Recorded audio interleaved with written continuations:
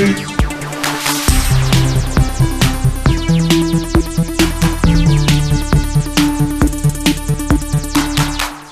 everyone, welcome to GameFace, episode 282 on Sifted Games at Sifted.net. We are back. Apologies. I know we've been kind of stringing you guys along all week, trying to figure out when we're going to be able to do a show. I had knee surgery on Friday. I am very gimpy. I made it against my doctor's best wishes, I should add. I'm not supposed to be here. I'm not supposed to be doing this. But we're running out of time for 2021, so I wanted to make sure I got an episode in for you guys before we tackle the Game of the Year episode next week, and then I take off for the holidays.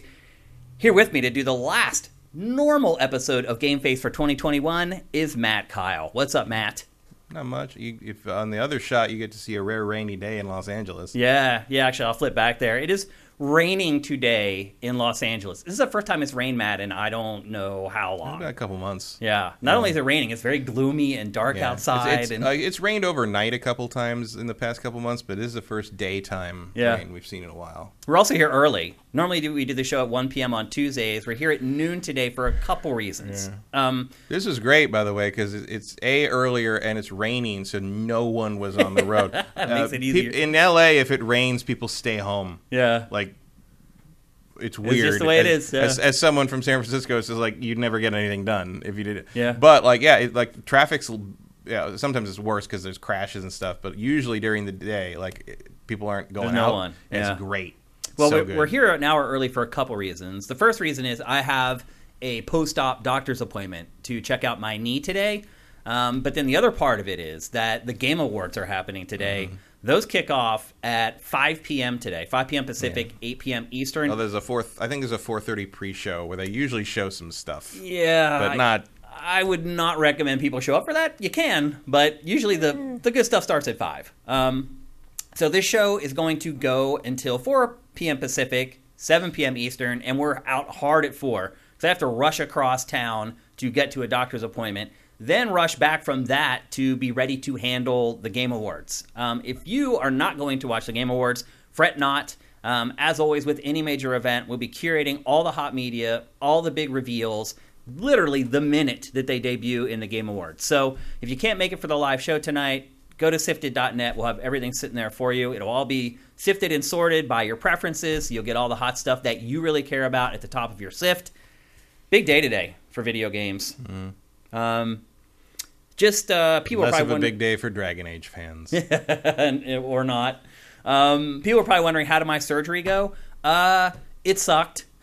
Did you watch it? I did not watch it. They put me under completely. Yeah, I had the full-on anesthesia. It was crazy. So I get there. The doctor comes in 5 minutes before I go in for surgery, and he tells me, okay, we're going to fix your meniscus, which is what I had gone to him for to get fixed. And he's like, and we're going to cut your ACL in half, and we're going to stretch it tight, and we're going to rejoin it with a laser. And I was like, excuse me? Was it new information? He's like, oh, yeah, no big deal. And he just walks out. And I was like, what the hell? Well, so when I did my MRI, my ACL, he said, and my ACL has been replaced in that knee already. He said it had stretched. And that when my knee was straight, that the ACL was like a ribbon inside my knee because it wasn't elastic enough. And he didn't say anything about doing anything about it. He's like, you're fine, your knee's stable and strong. I'm just telling you that's what you're seeing there. And then we get there 5 minutes before the surgery. He's like, oh yeah, we're going to cut your ACL in half and burn it back together with a laser. And I'm like, what? He hadn't talked about this at all the whole time. I felt like I was just a part of a machine. But I guess the good news is I have not been in a ton of pain. Mm-hmm. My knee is huge, and I wish I hadn't worn pants. I would show it to you guys. But my knee... I'm glad you wore pants. Yeah. My knee is twice the size of my other knee right now, but the pain has not been that bad. I've only really had to take a leave. I didn't take any of the scripts that they gave me for pain, so that part's been good. Mm-hmm. And all things considered, I came through it okay. In hindsight, it was really foolish to think I was going to do a game face on Tuesday. Mm-hmm. Part of it was that this surgery ended up being more involved than it was supposed to be. 5 minutes before it happened, it became more involved than it was supposed to. So, anyway, thanks to everyone for all the well wishes. I posted a picture of my knee all wrapped up on Twitter. Everyone was very nice, wishing me, a quick recovery and, telling me to rest and all that. we can't rest right now. We literally have like a week and a half left until everyone's gone for the holidays. So we have this show today, and it is a full show, full of big games, I would add. And then we have a show next week, which will be our Game of the Year awards. Usually when we do that, we have like the first like 40 minutes of like where we're just like picking up the scraps of stuff that we want to talk about before we leave for the holidays. So it'll lead off with that. Well, it'll also lead off with a rundown of our fantasy leagues. We'll go through Matt and I's fantasy league. We'll go through the fantasy challenge. We'll determine the winner of that, and someone will win games. If they're a patron, they'll win 2 free games. If they're not a patron, they'll win 1. But we'll decide that in next week's show, and then we'll get into our Game of the Year awards, which typically has 20-some categories or whatever. Not quite the 30-plus that the Game Awards has, but we will actually devote time to each one. We will, and we'll talk about each award and why the games won or didn't win. Yeah, who knew?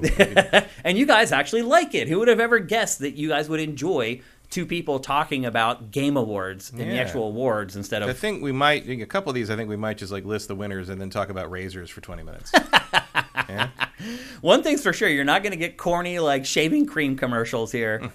I was surprised the one year that like some journalists were involved in that stuff. I'm not going to name names or anything, but like there were like journalists who were like... There have been a lot of embarrassing moments. Who were a part of those gags. I was just like, what? You probably shouldn't be doing that, but... No. Whatever.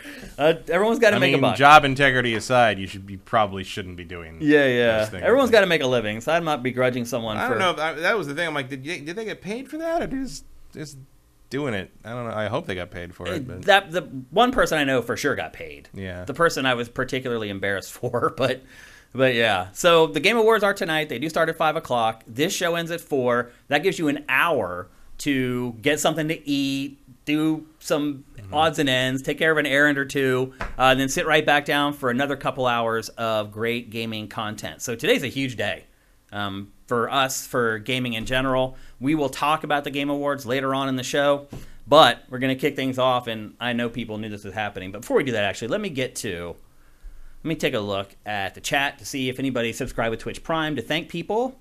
Petor91, thank you for Twitch Prime. JM Rain 99, thank you. Karma Lounge, thank you. JM Rain, rare footage of JM Rain buying a subscription for himself. Did he really? Yeah, he subscribed. Yeah, but that's free. That's Amazon Prime. He's usually giving them out. Yeah. Yeah.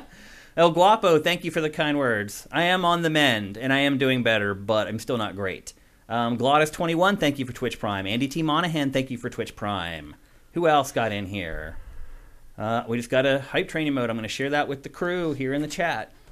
What's up, Johnny Hurricane? Hope you're doing good, man. Thank you for Twitch Prime. Dejvg 777. DEJVG 777. Thank you for Twitch Prime. Appreciate it, man. And I think that's everybody off the top of the show, which means it's time for Matt and I to get trucking. We're going to kick things off. You guys have probably already guessed what we're kicking this episode off with. Halo Infinite. You want me to talk about Ask Shane anything? Oh, good point. That's a good point. You read the rundowns more than I do, it seems like. Ask Shane anything. The very last episode. I don't see them till I get here. Yeah, that's true. Ask Shane anything. The very last episode of 2021 is this Saturday at noon Pacific, 3 p.m. Eastern. I've gone through the spiel before. If you want to participate in the Zoom call, which is basically just a podcast. I host a podcast, and you guys are Matt. That's basically how it works. But if you want to participate in that, you have to pledge at $7 or more per month at patreon.com/sifted. Now, everybody gets to watch the archive or listen to the archive. But if you want to be a part of the discussion, you have to pledge at $7 or more per month. And we had a great time in the last one. It was an excellent show, and I'm hoping we can finish the year strong. So maybe set a little reminder on your phone, noon Pacific, 3 p.m. Eastern on Saturday. Make sure you check our Patreon. There will be a link there that only people who pledge at $7 or more per month can see to the Zoom call. And we'll all jump on. We'll talk about games one last time before we send 2021 packing. And now we're ready to talk about Halo Infinite. So we already discussed the multiplayer. I am going to discuss that a little bit at the end of this discussion because I have continued to play it, and I've played a lot more. Mm-hmm. And my perspective has changed a little bit since we first discussed it, since like the beta came live on Game Pass. But most of the discussion today is going to be about the campaign in Halo Infinite. It's the thing that just released yesterday. Matt, what do you think so far?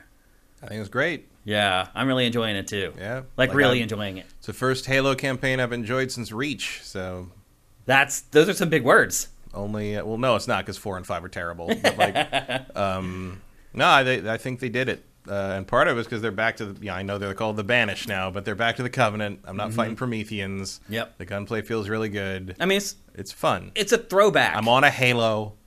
It's like, hi, you remembered what the fucking game is. Yeah. Like, well done. Yeah.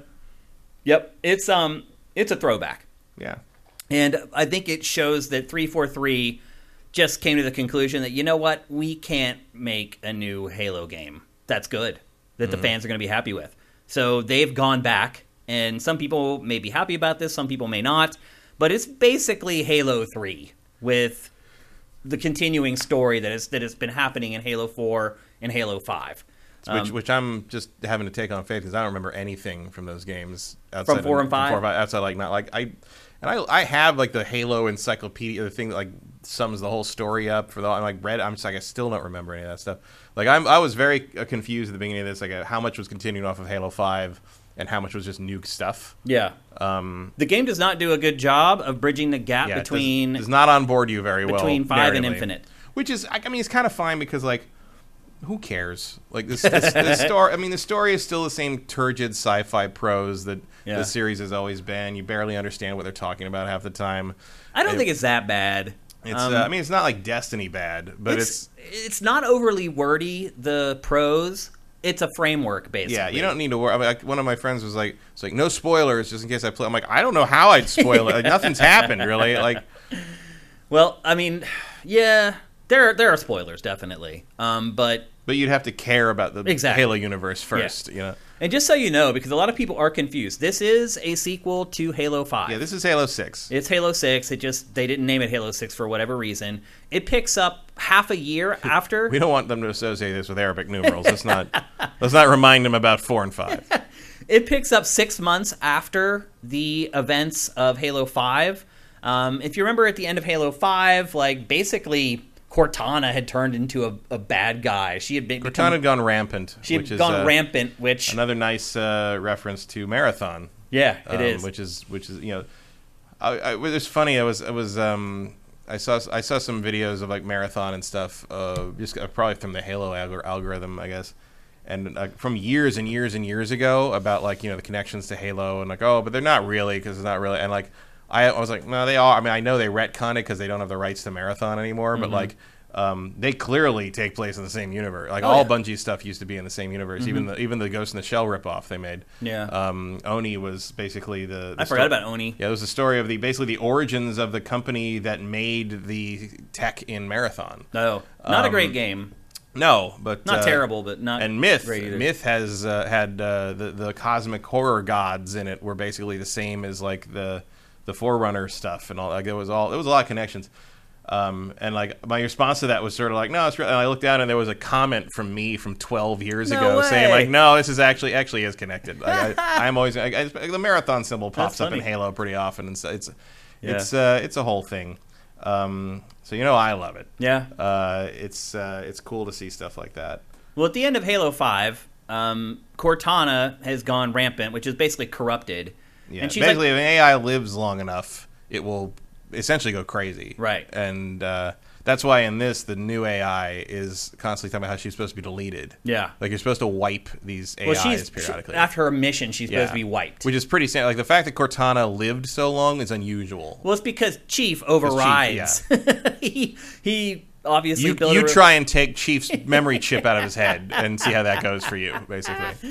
So this picks up 6 months after Cortana has basically gone crazy. And from what I can remember was like trying to wipe out like a bunch of data and information that is valuable to Halos. And she was basically trying to take over the Halo network. Right, yeah. And nobody really knew what she was going to do. Yep. You can't let that power fall into anyone's hands, even hers, basically. And so there's a 6 month gap. And at the beginning of the game, they show you a brief cinematic that's supposed to fill you in on what happens. And what happens is Master Chief in the UNSC goes to Halo Zeta and following Cortana and ends up in a war with the Banished. The Banished win the war. They think they kill Master Chief. He's thrown out into space. The ring is basically destroyed. And the game picks up. There's someone from the UNSC floating in space. He sees Master Chief floating outside. He brings him in, revives him essentially, and then Master Chief heads down to Halo Zeta. And you've basically seen that scene in the... That scene's been in all the trailers. He heads down to Halo Zeta to finish the fight. He's constantly trying to finish the fight. He's constantly trying to finish the fight. Master Chief just wants to rest. Yeah. So essentially what happened is there was a war between UNSC and the Banished won and kicked their butts. And Master Chief is believed to be one of the only surviving Spartans from the war. Yeah, you find a lot of dead Spartans in this game. Yeah, and eventually you do start coming across dead Spartans in the game. And they actually give you like some of the better upgrades that you get whenever you find their bodies. You get these little chips or discs that you end up using to upgrade. You very, very, very solemnly and sadly insert into yourself to be more awesome. This is true. As Matt said, it is like a typical Halo story. Like, there are spoilers, but literally there's probably like 3 or 4 in the whole game. Most of the minute-to-minute stuff, there isn't a lot of exposition. No, it's just like aliens want a thing, you got to go get this base, go. Master Chief, as usual, a man of few words, but the few words that he does say, they nail it. Like, that's one thing 343 has managed to get right and been able to do well is Master Chief. Yeah, the problem was that, like, for a couple games, like, he was barely in it. Right.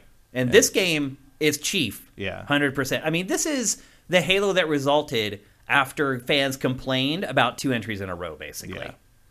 And they are, I mean, I see some people in the chat be like, oh, is it a throwback because it's open world? Like, yes, it is a throwback. It is open world, but, like, that is one of the things that actually kind of inadvertently makes it a throwback is, like, I am most reminded of Halo 1, like, going to these big open areas and having to figure out how to fight in them. Yep. They're just not connected by little, loading screens or little, like, like corridors. They're just big open areas, and you come to a place where, like, okay, I got to do a thing here, and let's take a look at where all these banished are.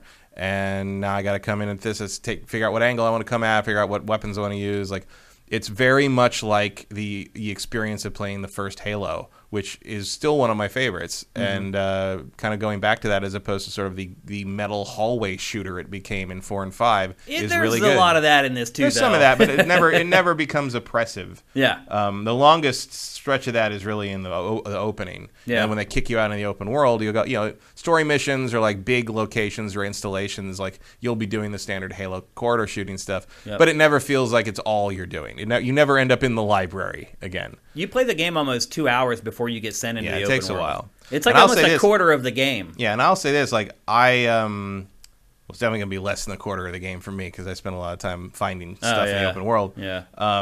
But, like... Which are hard to find, I would add. I haven't hardly found anything. The only thing I find are audio logs. They're all on the map. Oh, really? Yeah. I didn't even see that. The audio logs are not, but which is funny that you find because they beep. So, yeah. But the Spartan points and the Mjolnir upgrades for the multiplayer, those are all on the map. Yeah, I've seen some of those. Yeah. So I go get those before I move on. And so it takes 2 hours before you get thrown into the open world. And we're using the term open world very loosely. This game, the way it's built, is very much like God of War 2018. You have these big open environments, but they don't seamlessly transition into the next open big environment. There are loading screens in between. There are kind of gates in between. I haven't seen any loading screens. Oh, there are. What do you mean you haven't seen loading screens in this? Some of them are awful. Some of the loading times in this game are terrible. No. What? I haven't had any load screens. What? Like when the new island, like just the bridge opens and I walked across the bridge. I don't think you've made it very far yet. Maybe? Yeah. I'm like halfway through whatever, like the second island or whatever. Yeah, but have you noticed you can't go back to the other island? I haven't tried to do that. Yeah, like when you start that, it loads and you're planted onto the second island. But it says I can fast travel back. Maybe. I haven't tried it. I assume that's a load. I haven't fast traveled it yet. Fast travel loads, but it's pretty that's quick. Fast travel. But there are loads in this, tons of them. Like you'll walk through a door. I have had loads that have been almost a minute long in this, and I have no idea why. From what? Like you fit. Like again, you're not very far, and I don't want to spoil stuff, but like eventually, when you finish major objectives, it'll go to a loading screen. You'll finish the boss fight or whatever. You'll walk out the door. It'll just go to black. A load will come up. It'll sit there, and then it'll load in like either the next cutscene or the next area or whatever. I've not seen that yet. Yeah, there's tons of loading in this, and some of the loading times are long. I was shocked by that. I was like, is my SD malfunctioning? Like, why are the loads taking so long in this game? But anyway, it is designed like God of War 2018. Each area is pretty big. And if you would go back and like play a game from the PS2 era that's like quote unquote open world, each chunk of this game is probably as big as that whole game from the PS2 era, as far as like the square mileage or whatever. So it's, while you're playing, it feels like you're in an open world though. There's like enemy patrols walking around. Like if you come across little groups of enemies, that's a red flag that there's something hidden nearby. There's either a door that you need to find to get into to get some power up, or there's like an antenna that you need to take over or whatever. So there are a lot of the tenets of the open world, but there's also a lot of stuff missing. So there's no vehicles just strewn around. Like, yeah, there are. I found warthogs and no. ghosts. You can only get them at your operating base. That's incorrect. I have picked up warthogs laying around where like I've rescued some guys, and there have been ghosts I've picked up. No, that's only after you take over an outpost. That is not true. I have picked up... You have to spawn them at the outpost, Matt. They did not spawn at the... I mean, you can do that, but I have found them in the world. I have never. I found a warthog laying by the side of the road with some Marines near them. I got in. The Marines got in the back, and we drove into that first tower that you're supposed to take over. I have never seen a vehicle in the open world. I've picked up ghosts. And I've played a lot more than you. And I've not seen one. I picked up ghosts from like installation, like forward operating bases. No, I did pick up you'll see in the end of the B-roll. I have not used them because I hate them, but I found mongooses laying around. The only one I found, you'll see at the end of this B-roll, I did get in, is the ghost, the little like scooter thing that you get in that can shoot. The little hover thing, yeah. That's the only vehicle I found in the I found a few of those. That was way into the game before I got that. That was like one of the maybe 20 minutes into the open world. Interesting. Because I used that to take over the first purple base. Wow. I had not, until that point, I had never seen one. No, they've been around. I mean, they're not common. It's not like it's like they're like warthogs laying around everywhere. But I've definitely picked up vehicles. But back to my original point, that is something that is really different about this from most open world games. Most open world games have vehicles just everywhere that you can just hop in whenever you want to. That is not the case. Like I've found one, and I'm about 2/3 of the way finished, I would say. I found one. Typically how it works is you take over outposts like Assassin's Creed. You go in, you invade. Sometimes you may have to blow up like some oil pump. What about the tank? You found the tank? Inside that garage? Yeah.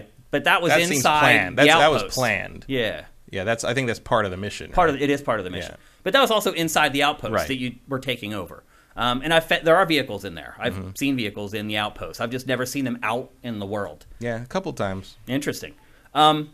I feel like those must be like something, because the Marine one looked like something went wrong. Because I saw a firefight, I went over and killed the guys, and there was a warthog laying on the side of the road, and basically the Marines were trying to take cover behind the warthog and shoot the banished. And when I killed them, they're like, "Hey, chief!" And so I jumped to the fucking warthog. Why wouldn't I get in the warthog? So you'll find like out in the open world, you'll find groups of Marines who have been like basically tethered and they're being held hostage. And you can take over that little outpost, and suddenly they're on your team, and they will kind of like follow you around for a while. They'll help until you like outrun them easily. I can't figure out what makes them disappear. I think they're just not as fast as you. So there was one time I was in a vehicle and I just ignored them, and I think maybe one jumped in the warthog with me, and I just took off driving, and literally like 7 minutes later, the other dudes show up.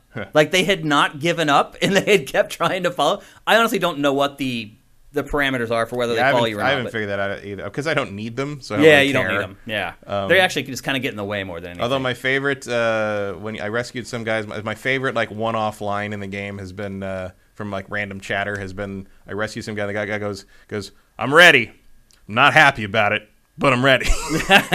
I see Betray's asking if I was playing on Xbox One and not Series. No, I'm playing on Xbox Series X. Yeah. There are loading screens. Shuffle scrub. Shane is terrible, I swear. I don't even know what that means. But why are you watching this show if I'm terrible? Why are you sitting here right now watching GameFace if I'm terrible? Clearly for me. I guess. He just bears me. That's great. Thanks, Shuffle Scrub. You're an awesome dude. Thank you. Want more people like you in our chat. That would be awesome.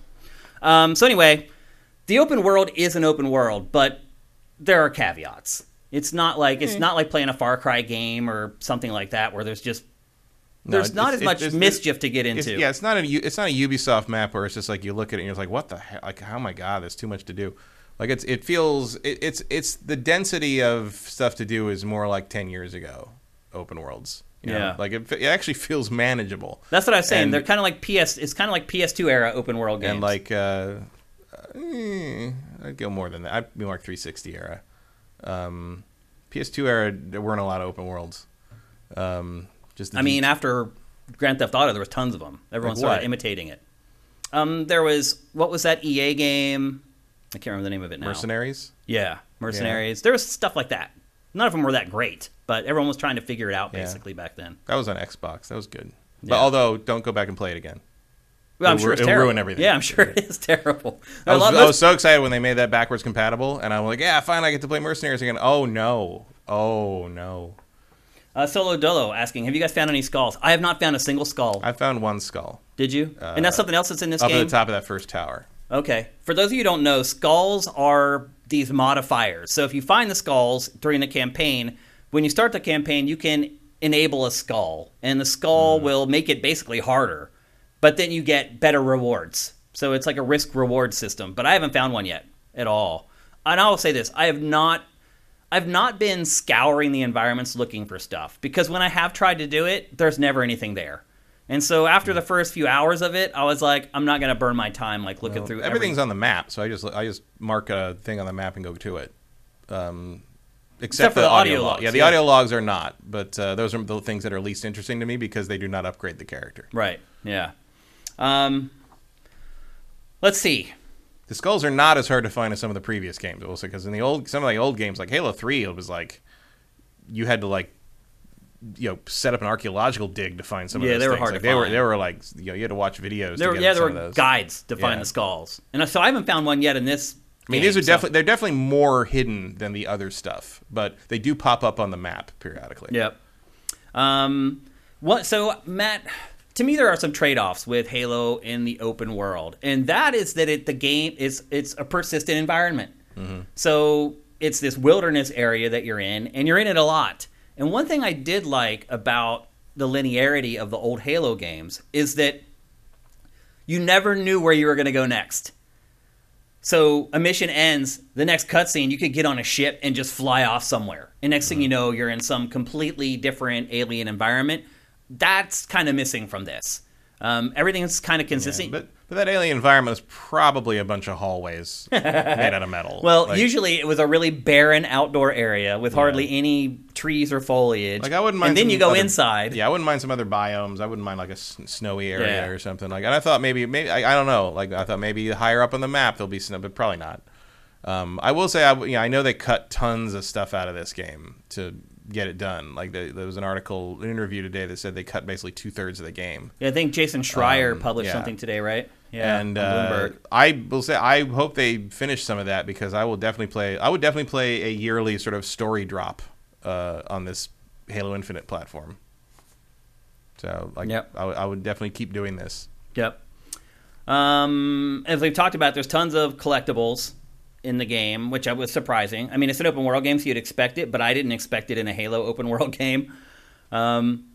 And then, like in Assassin's Creed or Far Cry, when you get to a new area for the first time, you discover that area. Mm-hmm. You take over outposts throughout the open world, and when you do, like all the USNC shows up, and it's not as elaborate. And that's what opens up. That's what marks all the collectibles on the map nearby. Yep. So just like a Ubisoft tower. And then you can start spawning vehicles from that outpost as well. And as you complete missions, you earn this currency called Valor.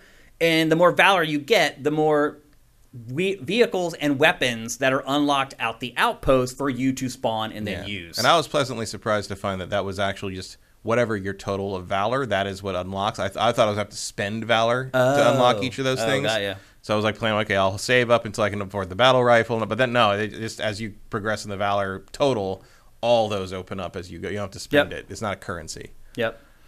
You die a lot. Yeah. It's not even on normal. It's not a pushover. You go in guns blazing, you're going to get killed. You just die because you get surrounded by enemies, and sometimes they just throw a grenade. You never see them, you never hear it, and it just blows you up. It's just that's Halo. It's always been that way. The game has gone back to the 15 seconds at a time mantra, where the game is built in these little mini skirmishes that are all snapped together to create a whole, and it's great. The pacing is awesome. There's very little downtime. There's just enough downtime. Yeah. Because it does... good. Like, you fight a lot. Yeah, even fighting like I used to never like fighting the brutes because they felt like sponges. And they don't anymore. No. Like, it feels like you're doing damage. Yeah, enough of their armor flies off and you're shooting them that it feels like, okay, I'm doing something. And they react to things. You can, most of them, except some of the berserkers, you can stop. If you have a weapon with enough stopping power, you can, like, stop them. And when they die, it's satisfying. They adopted that Battlefield thing where the little red X pops up to show that you killed them. Yeah, so you don't have to guess whether you finished them off. Which is great for, like, long-range stuff. Yep, love it. They do there's been a couple articles about this, but it's like, I can tell what everything is at range. Like, I can look across a fucking canyon and look at the other rim of the canyon and tell what is shooting at me. Yeah. I mean, that's a vulture or a brute or whatever. I'm like, what happened to that in shooters? Like, it's like the visual readability of this game is crystal clear. 4K like, helps. I mean, the graphics aren't crystal clear at all times, but I know exactly what I'm looking at enemy-wise, even way, way away. Like, they did a really good job. I mean, granted, it helps that you have all these different individually shaped aliens, and it's not all just, like, men in soldier outfits. It's just, like, they've got an advantage here where they get to... the original Halo created these silhouettes basically of these characters to work on a lower res console, and it's a testament to how good Bungie of old was, that you put these character designs in these enemy designs in a game 20 years later and it still works. Yeah. Yep. Yeah, the enemies all pretty much you've fought a million times before. It is just literally but I'm a happy throwback. to see them. Yeah. After all the Promethean crap. I think people earlier in the chat were like, it's a throwback, but it has an open world. It does, but when you're playing the game, it feels like an old Halo game. Yeah. It has, and that's a compliment. It is. To me. Like, I think maybe people in chat were like saying we're trying to slag it for that. No. Throwback doesn't mean bad. Yeah, like, I like this more than Halo 4 and 5. Oh, yeah. Maybe we should have said that off the top and been blatantly clear about it. But we both like this way more than Halo 4 and 5. It's everything we're saying isn't like we're not criticizing the game anytime we bring up something about it. Everyone's sensitive today. What's going on? Everyone's like on edge or all aggro. I don't get it. Let's see. You die a lot. No, not much wildlife in the open world either compared to most open world games these days. I mean, there's definitely creatures around, but you don't really do anything with them. You hear it? Like, the sound design has, like, all these animals, but there's, like, a couple birds in this guy. Every once in a while, I've come across a couple ground animals. Yeah, I've seen a fair amount of animals, but they just don't do anything. Yeah. You can't even... I don't think you can even kill them. I haven't tried. Neither have I. But, but there's no, like... There's no reason to. Yeah. There's no hunting. It's not a... you're not crafting bags and stuff out of them. Yeah, there's no crafting at all No. in this game, which is something else that a lot of open world games has that this does not have.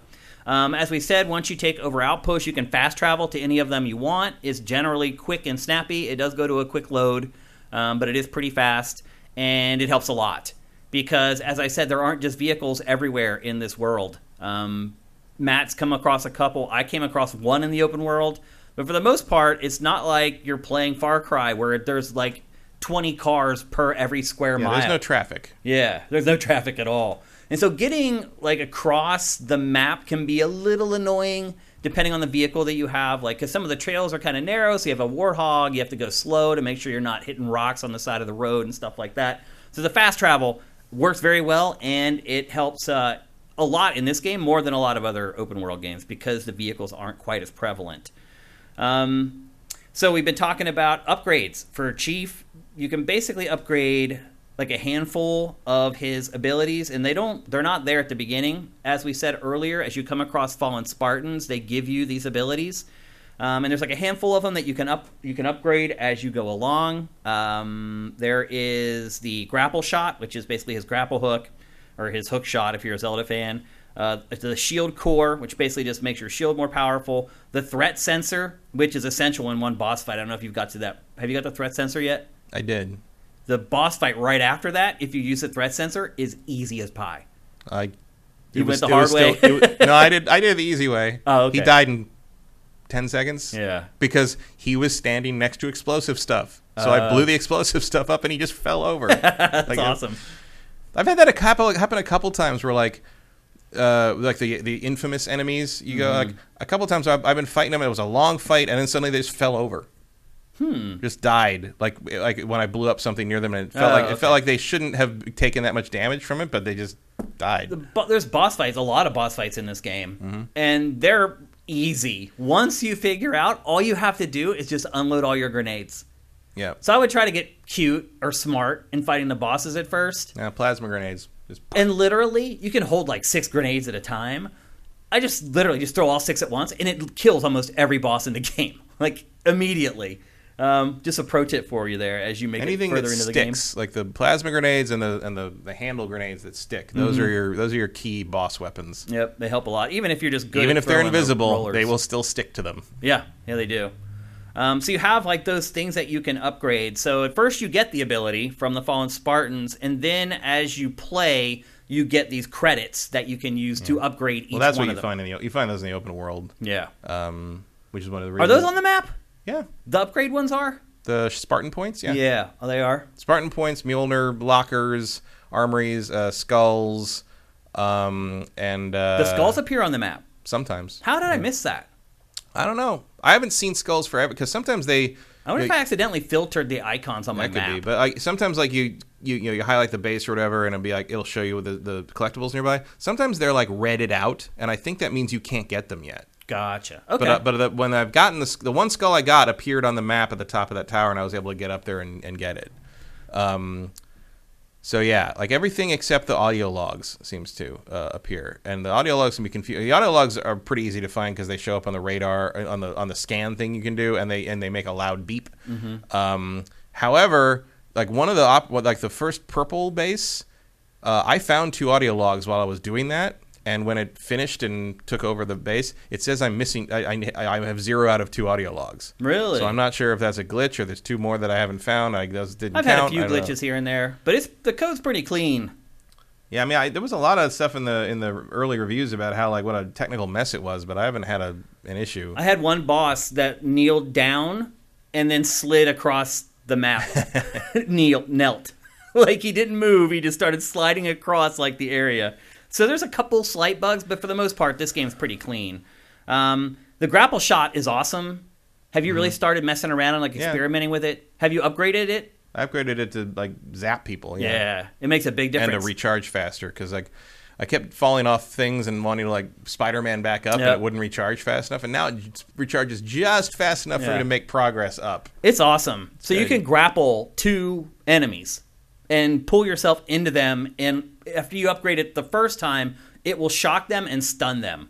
And against the brutes and some of the tougher enemies in the game, it's invaluable. Like a lot of times, I just hook shot to them, stun them, and just melee them, and because I don't want to waste ammo. Because that's another part of this game, ammo. Like if you find a gun that you really fall in love with, you can't just keep using it. Eventually, you're going to run out of ammo, and you have to switch to something else, which is fine because there are so many weapons in this game, Matt. So many.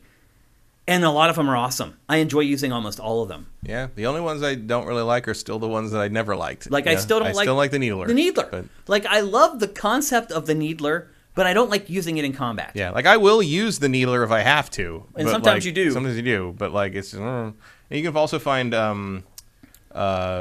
unique versions of the various weapons, usually by doing when you do the fights with the notorious, the most wanted guys, you'll usually get a souped up version of a standard weapon doing that you can then spawn at the base, which is cool. Yep. I love the weapons in this. One of my favorites. They're good at rewarding you for even though there's not a ton of, it's not super dense Far Cry level density for things to do in the open world, you are generally rewarded properly for anything you do out there. Yep, absolutely. There are ammo stations in the game, just like these places you can just walk up to and completely fill up your your plasma stuff. It's generally for the alien weapons. There's 3 different. There's plasma and kinetic, which is standard bullets, and hard light. Yep. Which is Promethean stuff. Yeah, that's super weapons basically, and you don't come across those very often. But I love how the guns feel. I've pretty much learned how to use every one of them, and some of them are very good in specific situations. Like the blaster weapons are great on enemies with shields because the blaster immediately disintegrates the shield.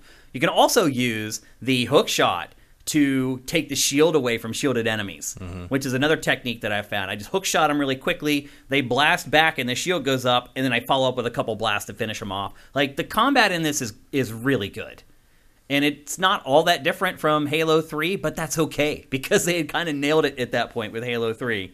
What else? I mean, one thing I'll say is that this game just provides so many memorable moments where just random stuff happens. Like, there'll be a group of enemies, and one of the little dudes will pull out a grenade, but you headshot him right before he throws it, so it just drops in the middle of the enemy, and then all the enemies just scatter to try to get it. Like, that stuff happens all the time. Just these little moments. And that you're used to be sort of the core of the Halo experience, and then the Prometheans came Right. along, and that stopped. Yeah, and it's back. And all random, I'll blow up a little plasma container and I'll kill some guys, but then that'll set off like another plasma. The plasma containers, like if they get hit on the bottom, like will rocket around like a little like a container that's been like that'll blow something else up and knock a guy out of cover, and then I get to shoot. Like the chain reaction of stuff happening is very satisfying all the time. All the time. And to your point earlier, you're talking about the explosive crates. Like, I didn't mess around with those for the first like hour or two. I kind of avoided them. But you're right.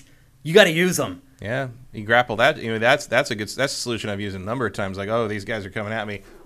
Pull that in. Grapple boom. it. Smack them with that'll it. kill them. Yep. Usually. Even the brutes can't really take more than one shot to the face from a plasma canister. You can also grapple to any vehicle. So if the enemy has a vehicle and you want it, just grapple to it and then just hit the X button, overtake the vehicle, and it's yours. The verticality that it adds to the game in general makes a big difference. Yeah. Grappling hooks in open worlds are generally just They good work ideas. pretty well. Yeah. It's not quite as freeform as Just Cause, because Just Cause is built just for that. Like, every environment they design that's the primary for the grapple hook. traversal mechanic in Just Cause. This is more of an aid. But a very effective Very one. good. And a very fun one. And it ensures you never have to worry about not being able to get up something or Yep. climb something, or I got to go around this mountain. No, you can go you can go up over it. Yeah, You're it's good. pretty awesome. And it works well, too. Like, the controls for it are intuitive, and they work. Once you switch them. Yeah. Once you switch because I'm like, why are you on the grenade shoulder button? Why are you over there? I switched that as soon as I started playing. Yeah, I don't know why they did it that way. Is that the way classic Halo is? No, but my hands want to say that right bumper is grenade. Yeah. And I know in the old Halos left trigger was grenade. It was? Yeah. I forgot that. Because there was no zoom. Oh, right. It was just fire and left trigger, just fire hit and grenade. Yeah, that's right. Okay. That makes sense. What else? I think that's it. No chapter select. You notice that? Yeah, I did. So because you can always just go back. Yeah, to most locations. Halo games, like, you can just choose the chapter that you want to play and go back and replay it. But in this one, it's not that way. Maybe they say it's coming. Yeah, it'll probably be coming just like co-op. It is weird. This is the first Halo campaign I have not played co-op since Halo 1. No. Every other Halo game I have played co-op. I never play. I always play by myself usually. I've always played first time co-op. And I don't really miss it in this because it feels appropriate as a solo game. It's a Master Chief game. Yeah. It's all about him. And for an open world thing, I prefer to dick around and take my time and not worry about what somebody else wants to do. Yeah. So. Yep. I love it. I think it's great. Would you spend $60 for it? Yeah. You would? Yeah, I would. I would buy this. This is the best. I would. Here's the thing. I probably wouldn't have before I played it. Okay. But now that I'm playing well, it, that's why we're here. But now that I'm playing it, I'm like, you know what? I wouldn't have been unhappy if I bought this. It's good. It's really good. I'm pretty happy with it. Yeah, I'm I will really happy with it. The Game Pass thing creates a weird demographic shift sometimes. So, like, clearly tons of people are playing this game. Mm-hmm. But tons of them do not seem to be playing the campaign. Because when I got to because I think I played, I got to the open world part like late afternoon yesterday. Yeah. And the achievement pops for getting to that part. Yeah. And that's like what, like an hour and a half, 2 hours in the game? Almost 2 hours, yep. 1.71% of people had unlocked that achievement. Wow. So people are not playing the campaign or too much. People had to work yesterday and couldn't play till they got home. But I think it's counting everyone who's played that's the still multiplayer. Low. That's still really everyone who's played the multiplayer for like the last however many weeks. Yeah. So that's a low number for sure. Yeah. And even going further into the evening, I was unlocking stuff that I thought was pretty basic, like steal a vehicle or like stick someone with a grenade. It was still like 1.2% of players have unlocked this kind of thing. So I'm not sure what the deal is there. I don't know that I would spend $60 on this. And here's something also to keep in mind: if you do, because Johnny Hurricane just beat the 4th mission and got a 3% have unlocked this achievement. Okay. So it's going up a little bit. Yeah. Also, our biter Zach is correct. Achievements pop late on this game. Interesting. Like I get like the stuff where it's like, oh, you did this stupid human trick thing. It'll pop minutes later. Huh. I have all mine turned off, so I don't even know when they pop. I like to see them. I know because you record footage and stuff. But I like to see that the gem pop up with all the if I didn't have to use this footage for B-roll, I would absolutely have them turned on. It's a little dopamine hit every time one pops up. Cinetyke says, played the first few hours of Master Chief Collection, didn't like it, feels like I missed the Halo boat. Can this change my mind? Can this game change my heart? Maybe. I think it plays the best of any of the Halos. It feels the best to play. I mean, the first Halo multiplayer too does feel dated now. Oh yeah, I mean, like I loved Halo when it came. I played a lot. Played Halo 1 probably 3 times on the original Xbox. I played 2 a fair amount. I loved 3. I loved ODST, and I have not been able to get through a single one of these games again on Master Chief Collection. Like I don't think they've aged well. Yeah, I think they have. They just feel archaic. They feel archaic gameplay wise, and the story is not compelling or plentiful enough to pull me through them. Yeah, and I would say that this is way better. Way better. And I have had a couple people say, he's like, I've never played Halo. Maybe I should go back and go through that series. I'm like, I don't think you should. I don't think it's going to hook you. I think they've been surpassed. Yeah. They were. It's one of those things where it's like it's hugely influential, and as a result, it has been built on over and over and over. And things you've played since then have been building on what Halo did. And I think going back to Halo, if you don't have nostalgia for it, is going to feel archaic. This is the best first-person shooter campaign I've played in a long, long time. This is the best first-person shooter campaign I've played since Titanfall 2. Infinite Warfare. Infinite Warfare, Titanfall 2. Yeah. Are the only things that come close. Yep. It's really good. Is it worth $60? I would say no. That's a lot just to play a campaign. The other thing to keep in mind too is if you do not have Game Pass, and look, that's the thing is you should never have to pay $60 for it. But just in case, like if you do not have Game Pass, which you absolutely should, even if you just get it for a month. This month, $15 and you got Halo instead of $60. You'll get Halo Infinite for $15. But if you are adverse to that, you don't want to subscribe to Game Pass for whatever reason, something to keep in mind is for $60. You are really only getting the campaign. And first of all, the campaign isn't even on the disc. Mm-hmm.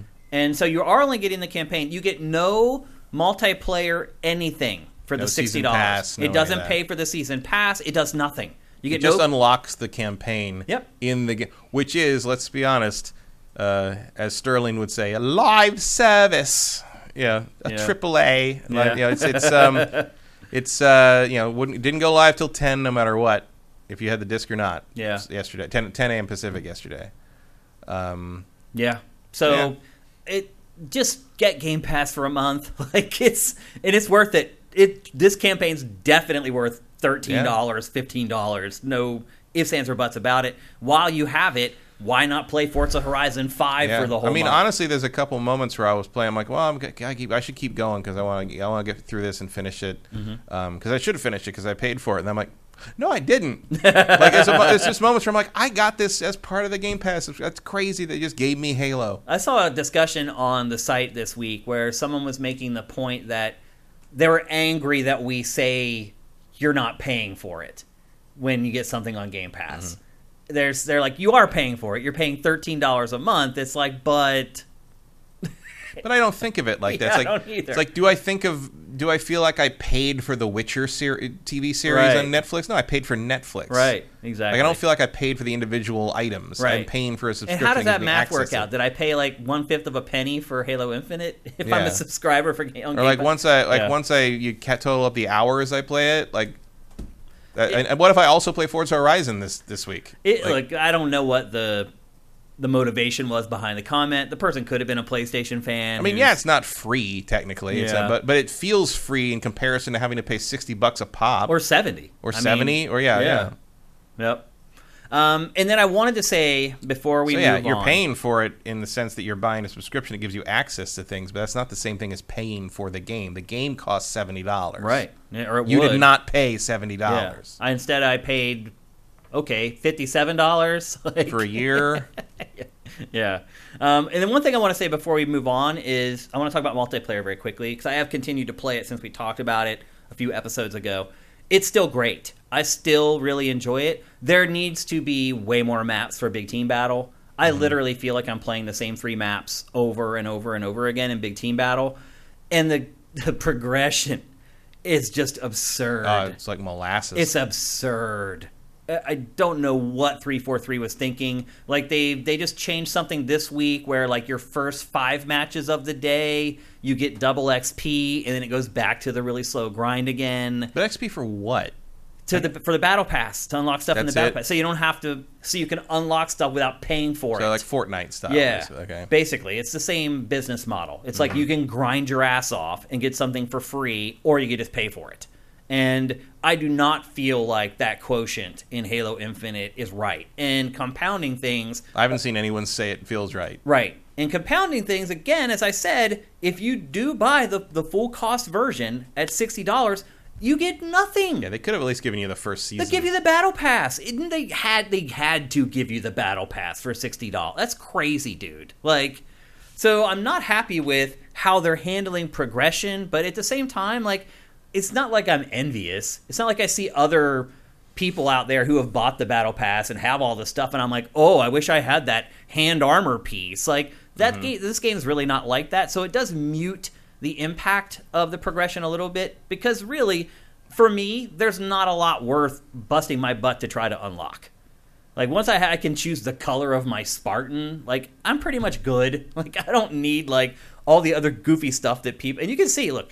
Hardly anyone has specialized armor. Everyone just looks like a Spartan of it with a different color or maybe a different I think helmet. eventually they will, people get there, but like Will I get there cares? though? Like I don't think I will. Like Also, have you ever, that's sort of the thing with any of these, customization. Have you ever looked at another player and be like, "Oh wow, that's really cool." Like you look at them In some games I have. Like but very rare. I mean, Yeah. like some MMOs I've seen stuff where I'm like, "Oh, that's a cool thing they've got." But I know that they grind, they grinded for that stuff for like months. I can't do. That's why I'm impressed. This and like, I don't know. Like, and usually it's something where it's like, oh, they're wearing a giant robe that has eagles flying out of it, and their hair is on fire, and it's like nothing like that is really happening here. Yeah. The samurai outfit's cool, but like, Yep. But look, I am enjoying multiplayer still. It's still fun. Do I think it'll be like my daily driver shooter for the next 8-10 months? Probably not. Does progression have something to do with that? A little bit. I do think the warthogs are too slippery. They feel a little, even by Halo standards. Yeah, they don't have the. I can't describe it except by saying like they have no weight. There's no way. If the old Halos, the warthogs had some grip. To them, and I feel like bite into the road. Yeah, a little bit. I don't feel like they do that in this. They definitely feel like they just float along the surface. Yeah, for sure. But I'm still having fun with it. I think if you go in without the expectation, if you're not a big Call of Duty player, you may not even have this expectation. But if you don't have the expectation of I'm going to earn something with every match that I play, then it maybe won't affect you as much. But if you do play a lot of shooters, it is definitely out of the ordinary. Yeah, and it's probably wise for them to go that route with it because Halo doesn't really support that idea. Like there just isn't that much stuff to earn in Halo. Isn't. Like it's not how it works. Yeah, because they want all the weapons out on the map. Yeah. So it's like, how do you unlock stuff? You don't. The weapons don't have attachments, so you're not going to be unlocking new attachments. Yeah. Like, it's all just cosmetics. It is. Yeah. And I don't care about that much. There's only so many of those things you can put in there. Yep. And since they're so tied to the battle pass, they want you to pay money for. Yeah. Yep. So I mean, it's a racket, but like at least it feels good to play. Honestly, if you bought the box version and they gave you the season pass, I probably wouldn't have anything to complain about. Like, it does suck that the progression is slow, but when you reach a new level, I don't get anything that's exciting anyway. Yeah. So it's like I just zone out now at the end of matches and I don't pay attention. Like, I'm like, we won, and that's all I care about. I don't really care about like watching my meter go up because, again, doesn't get you anything. You don't get anything. So it's an interesting release on so many levels, Matt. I mean, this is a precedent here. This is Microsoft's biggest exclusive being released. At least one person hates to hear this, for free. And then this other free-to-play multiplayer component and how they're handling the monetization to try to offset the lost revenue. Like, it's we've never seen this before. Mm-hmm. So it is a learning experience for me as a journalist covering it, because I've never had to look at a game this way before. But it's good for consumers and players. It's amazing. Like, we both recommend Halo Infinite. If you don't have Game Pass, go get it right now and download Halo Infinite. It is a return to form for Halo. And Matt, I finally feel comfortable that Halo is going to go forward in a positive way. Yeah, I think they figured it out. That's huge. Which is good. It is huge. Like, I am excited to go home and play more. Well, I'm not going to go home and play more Halo because the Game Awards are coming on. But after the Game Awards are over, I will play more Halo. Yeah. And I honestly didn't think I would be saying that. Yep. You haven't played a shooter in forever. I don't play a lot of shooters. I don't care about Halo much anymore. Yeah. But Halo 4 and 5, I really didn't like those games. It really turned. I mean, I did too. And look, to the point that, I mean, anyone who watched this show knows that when Halo Infinite would pop up on things, I'm like, okay, cool, whatever. I don't care. Like, I always said, Halo Infinite's going to have to really, nail what Halo used to be to get me back on board, and they did. And it does. Well done, 343. I mean, it only took you 3 games, but they got there. Yeah, my big complaint about 4 and 5 were that the mission objectives were just dumb. All of them were like, kill everything and flip a switch. Yep. And don't get me wrong, they get a lot of mileage out of the flipping the switch animation in this game. But you know what? After I flip that switch and I turn around and fight some elites, that helps a lot than having to just unload 14 clips into a Promethean I don't care about. Like Halo to me at the core is Master Chief versus an elite. Yeah. Like, that is Halo to me. Yeah. And, like, that came back, and the elites have been beefed up. They're faster. Yeah. Like, fighting an elite is very different from fighting a brute, even more than it used to be. Yeah, and I like that a lot. Yep. When I'm fighting an elite, I have to change my tactics. Yeah. And that's really good. Yeah. It's really good, people. It's a great game. I'm really happy to see it. Congrats to 343. This franchise used to be near and dear to my heart, and I'd fallen off over the last couple entries. I really felt like Halo wasn't even part of the conversation anymore. It wasn't, and now I feel like it is again. Yeah, and that's a big deal. It's a big deal for Microsoft too. Yeah, and it's crazy. The rumor is that they cut. Well, I mean, according to Schreier, they cut like 30% of the game out. He said 2/3. 2/3. He said 2/3 of the game. It's crazy. I mean, and feel free to recycle that and give us more, content drops for that. I'll keep playing it. I'll build that map out. I'd love to see that. Let it keep growing. Absolutely. So there you go. That's Halo Infinite. That's 2 enthusiastic thumbs up from Matt and I. I would not be okay buying it for $60. That's where I draw the line, because the campaign is kind of wrapping up for me, and I've probably played about 10 hours, I'm guessing. I feel like I'm at the final act.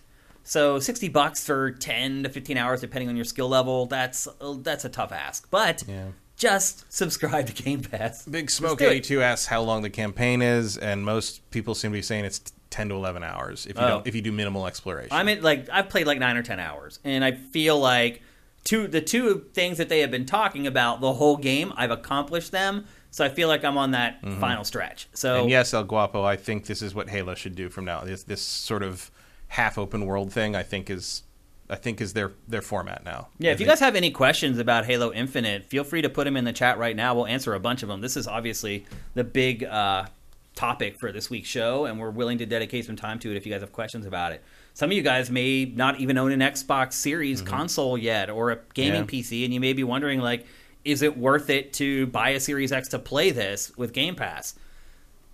I wouldn't buy a console for it. Would you buy a PC instead? No. In part because of some of the stuff I saw this week about Game Pass on PC being a nightmare. Like, have to reinstall Windows nightmare. Which I didn't know about because I don't use that on my C drive. But Streetbreaker has a question. How long have y'all been gamers?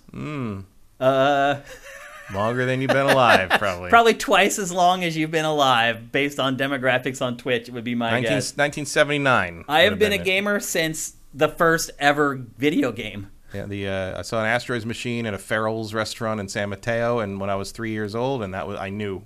The instant I saw the TV you could play, I knew. I got a Skeet, which is a game where you just shoot a white dot that flies around the screen. I've seen those. And Pong. It was built in. It was a whole console just for Skeet and Pong. That was my first gaming console. One of those in the 70s. Rip-offs of the Odyssey. Yeah. We've been playing a long time, my friend. A really long time. Any other questions about Halo? Do you need to Scorpio's play Finest. Do we need to play previous- previous Halo titles to enjoy Infinite? Well, No, but you probably do need to understand what the hell's going on. Like, I've played every Halo, and I was still confused at the beginning of the game. They do slowly kind of explain what's going on, but again, there's a 6-month gap from the end of Halo 5 to the beginning of Halo Infinite. And so you have to rely on the game to fill you in on what happened during those 6 months, and it does it slowly. and it doesn't do a lot to make you care. It does about what happened in those 6 months. Yeah. Like, there's a lot of stuff where it's, like a Spartan will die, and like Master Chief will be like all and like be sad and take a shit, and like, Sucks for you. Thanks for the power up. But like, yes, I know it's supposed to be sad because some of these Spartans are Spartans that he grew up with, Trained with, after being kidnapped and been turned into Halsey's experiment and all that stuff. Yeah. And they do touch on that, but like, I don't have any emotional connection to that. Yeah, me I mean, I read the book that comes from, and it's like, it's fine. I Yeah. guess like it's sort of like Ender's Game meets X-Men or something. But like, Yeah. it's just the idea of Master Chief being like depressed that his friends are dying is just like, really? That's a hard sell. He doesn't really. I mean, not that I need to see his face necessarily, but like every other time, whenever anyone else expresses any kind of doubt or anything, he says like, it's like, the mission has changed. We gotta go. They wrote him well, though. And I mean, he is who he is, but they like nail him. But that's what I mean is like, I'm sure he has a rich emotional internal life, but I have a hard time believing it just off of the couple of like, when the sad, we listen to a lot of Marty O'Donnell music plays, and music's good, but it's not quite there. It's just kind of cheesy most of the time. But I would say that no matter how much you know about Halo, you are going to enjoy pointing and shooting in this game. Yeah. The gameplay is just, the loop is really fun. It's addictive for sure. And you might, I guess it probably helps if you played the last few Halos to understand how much better this is. That's true. Some people may not realize that how it far may it's not fallen. feel all that different or great compared to if you've played a lot of like, I don't know, Destiny or even Battlefield and Call of Duty in recent years. But If you've been playing Halo. If you've been playing Halo, this is a revolution. Absolutely. We have a couple more questions. Mermelson, have you tried other difficulties? How's Legendary? I think the default normal difficulty is perfect. I think normal's pretty solid. I would not try Legendary on this without a co-op partner. It's very well tuned to Yeah. the default difficulty setting. I definitely wouldn't do it if I didn't have the co-op respawn ability. Yep. Which is also kind of true of all the Halo games' Legendary settings. Yep. Like playing Legendary solo is you're just trying to raise your stress levels at that point. From El Guapo 3385, is there a difference in the frames per second between the multiplayer and campaign modes? Does it change the feel of the game overall? So when you play the campaign, you can choose to set it as quality or performance. Quality, I'm playing on quality. I think I am too. I'm playing on whatever the default was. I didn't think to it's look. quality. Yeah. And so It's fine. It's prettier, but the frame rate isn't as fast. Yeah, I think it's 30. Yeah, and if you set for the performance setting, then you get the frames per second. So you have a choice. In both of them, honestly, I couldn't even tell that the quality was less than 60 frames. Yeah, It's usually it's buttery not. I smooth. mean, same with like, I didn't mess with the settings on this because it didn't occur to me. I don't care. Like Halo campaign runs at 30. I'm used to it.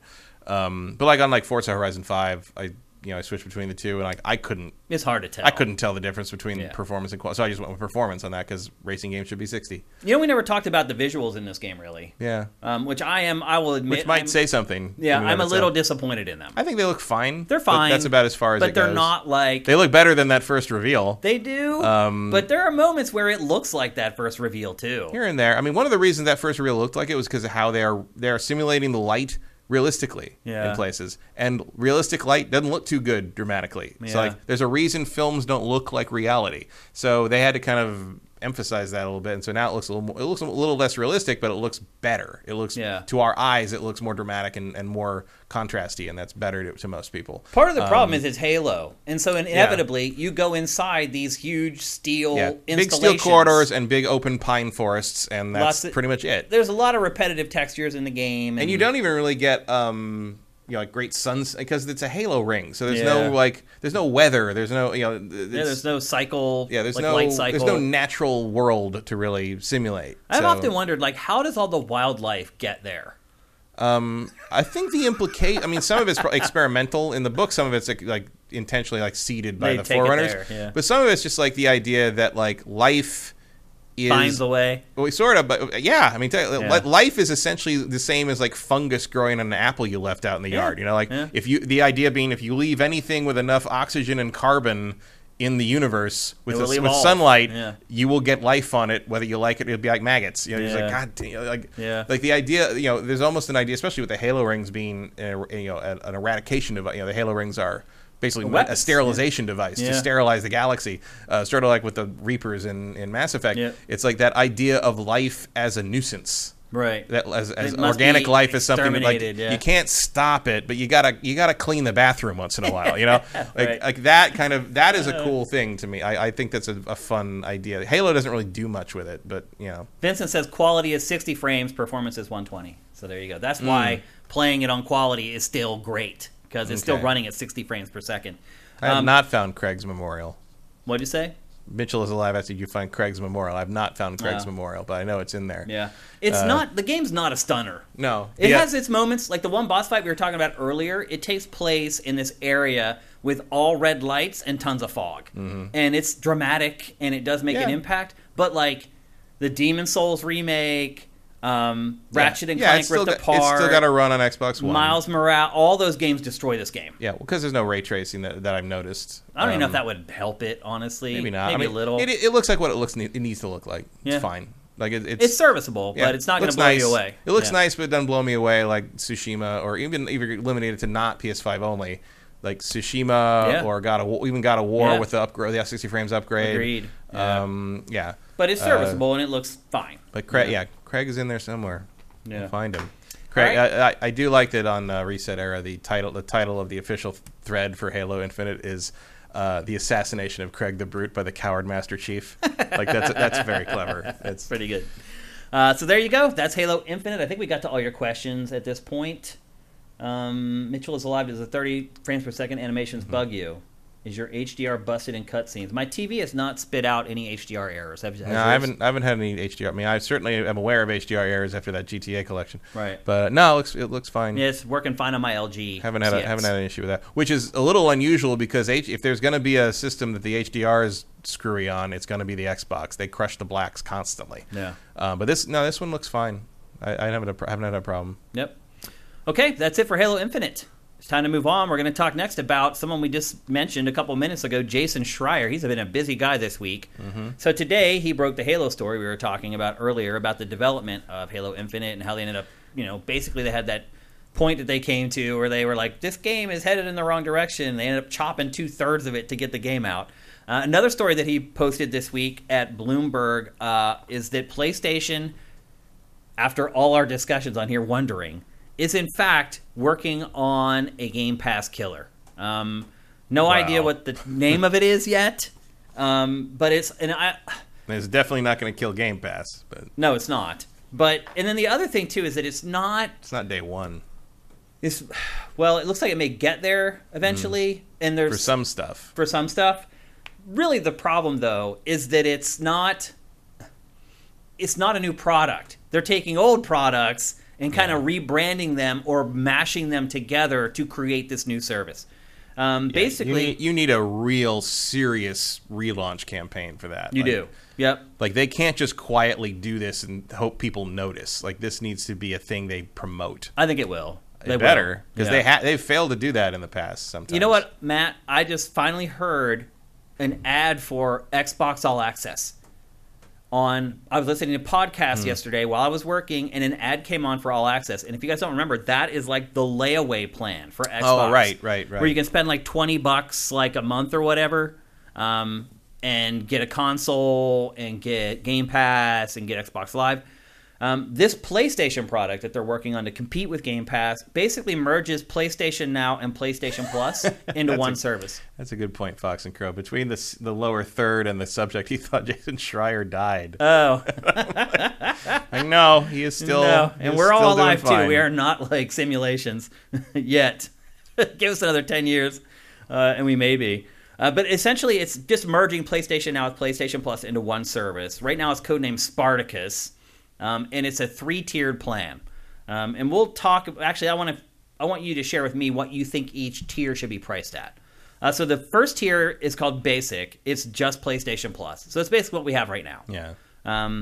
So that's smart because you don't want to anger people who have already been subscribing to your service and getting X amount of whatever for X amount of dollars. And so basically, if you like PlayStation Plus, which is, you're getting a few free games a month and you can play online, which is pretty much all you get, and you're happy with what you're getting for what you're paying there, that's not going to go away. That will be the basic plan.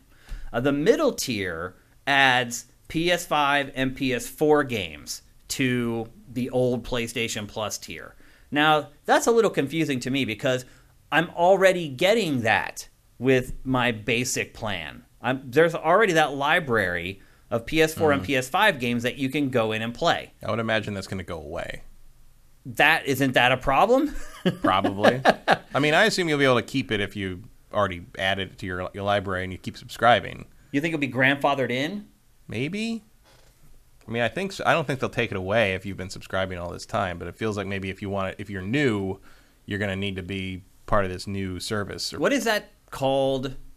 I want to say it's called Instant Game Collection or something like that. Yeah, there's something like that, yeah. Right now, that's a part of PlayStation Plus. Yeah. And according to Schreier, that's going to be pulled out of that and then shoved into this middle tier.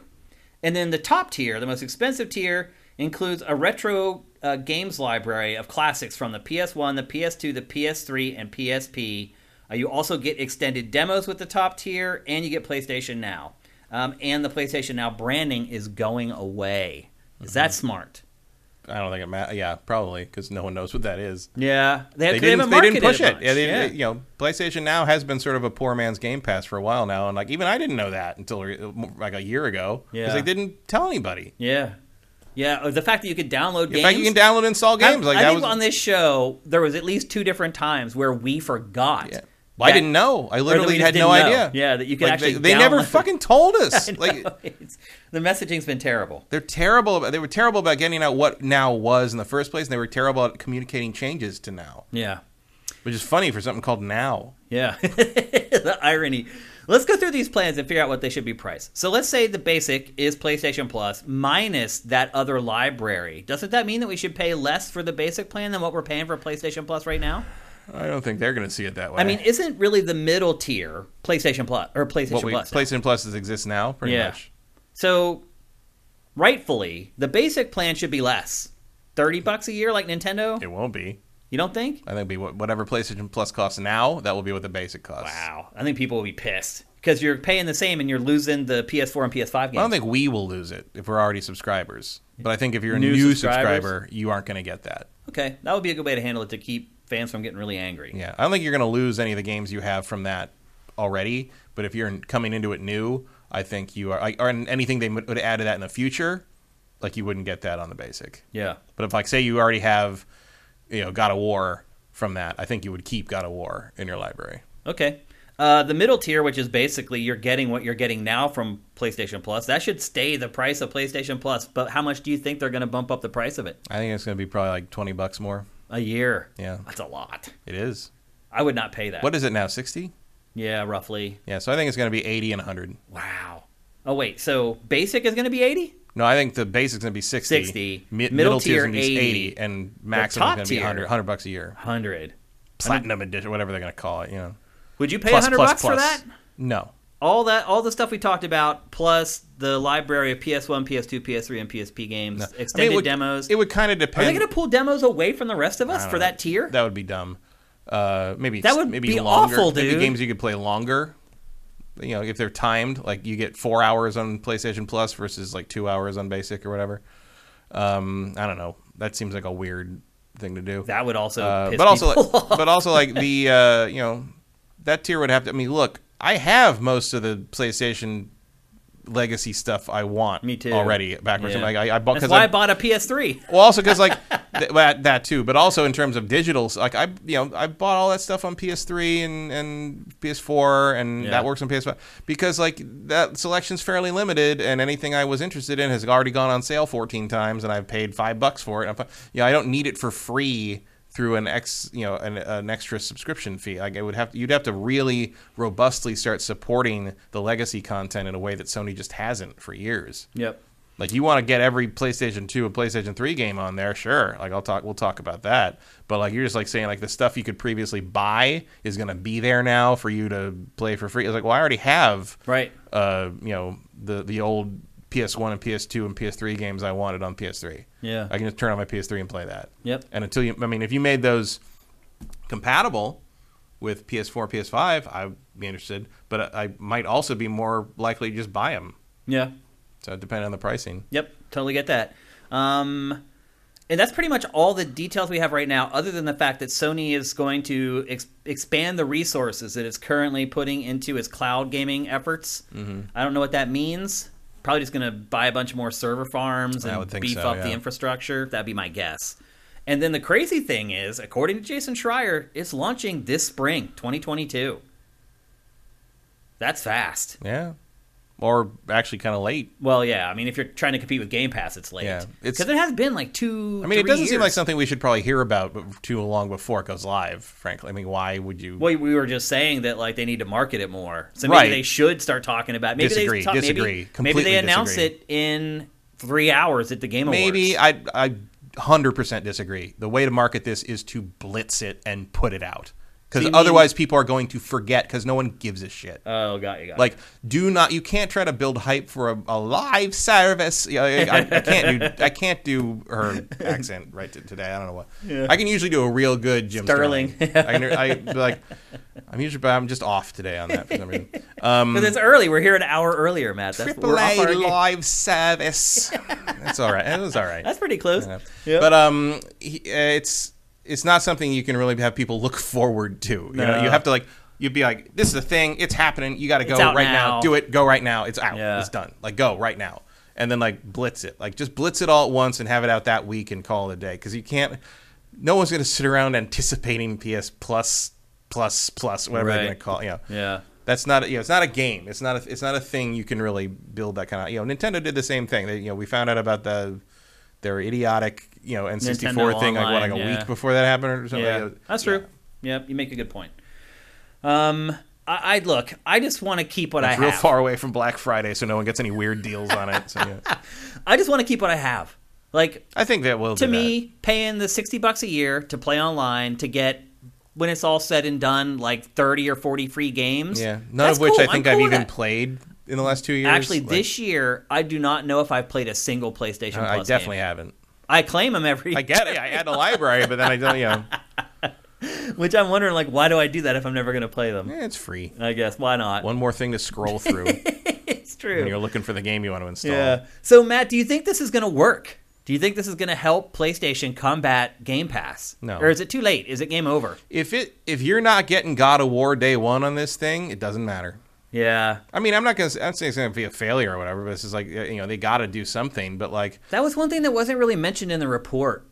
I mean, they're not going to do that. They talked about Microsoft, the fact that it does offer day one exclusives. One of the reasons Microsoft started doing that is because no one gave a shit. They released Forza and God of War or Gears of War and Halo, and it was getting harder and harder to get people to be excited about those things. And maybe they'd be more excited if they could just load it up and play it, and we get the multiplayer to be healthy because everyone had no barrier to entry and da da da da. But in the meantime, Sony can sell 10 million, 15 million copies of Spider-Man or God of War or what. They don't need to give it away to get people interested. That's true. And it's more in their interest to let people just buy it. And I will. I do wonder, too, as Microsoft gets to, 3 years from now, when all these studios that it's purchased... Yeah, y'all going to be that willing to give away Avowed? ...are bearing fruit. Or Elder Scrolls? Do you regret, then, that you did this? Because let's be honest, this was a desperation move. It's genius, and it's smart, and it's working. Well, you know what the first big test, I think, is going to be? Starfield. Yeah. Is Starfield going to be day one Game Pass? It is. Yeah, they already said it is. So. Yeah. But that's going to be where they find out whether it's worth it or not still. Elder Scrolls 6 to me will be the big one. Elder Scrolls 6, I mean, that'll be a long time. Because that will be 3 or 4 years. But I also think, you're going to see... Starfield's next year. You have to see what they do with the next Gears. You have to see what they do with the next Avowed, with Avowed, with Hellblade 2. There's stuff there that you could get people to pay retail for. It just depends how dedicated they are to the idea that having mass numbers of subscribers to this thing is more lucrative than selling 10 million copies of something. And they might be right. I'm sure they got the math in there somewhere. But like, if you can get Elder Scrolls 6 day one Game Pass 5 years from now, or whenever that happens, clearly that is how Microsoft is going to roll forever until some massive sea change happens. I mean, it could be that at a certain point Microsoft realizes, like, oh my God, what have we done? Mm-hmm. Like, now we have the library, we have the studios, we have a great exclusive coming out every 3 months now on our platforms, and we can't monetize them anymore because we went down this path. Mm-hmm. And I don't think is there any way that you go back? Is there any way to go back from this? You can't. Really. It would be a very careful. It'd be a very careful PR situation, that's for sure, to break the news that, Elder Scrolls 6 is not going to be for free. Ooh, people will be pissed. Because they're going to start marketing it as day one on Game Pass. When they start actually marketing the game and they acknowledge that if they do that, then they're stuck. Yeah. You can't backtrack on that. It's crazy. So I guess pay attention whenever they start finally talking about Elder Scrolls 6. Yeah. Do they call it out for Game Pass? Yeah, because it's interesting. We're saying the fact that Sony won't allow its exclusives day one on whatever the new service is a detriment right now to competing with Game Pass. But do you want to beat Game Pass, or do you just want to make as much money as possible? Yeah, I don't know. And so Sony half-stepping now, it may doom this new service it has, but in the long run, it still could be the right strategy to do what it's doing, selling the box copies for $70. Yeah, I don't think Sony needs to compete with Game Pass. It doesn't need to. It's the leader. It's doing fine. Yeah, better than fine. Yeah.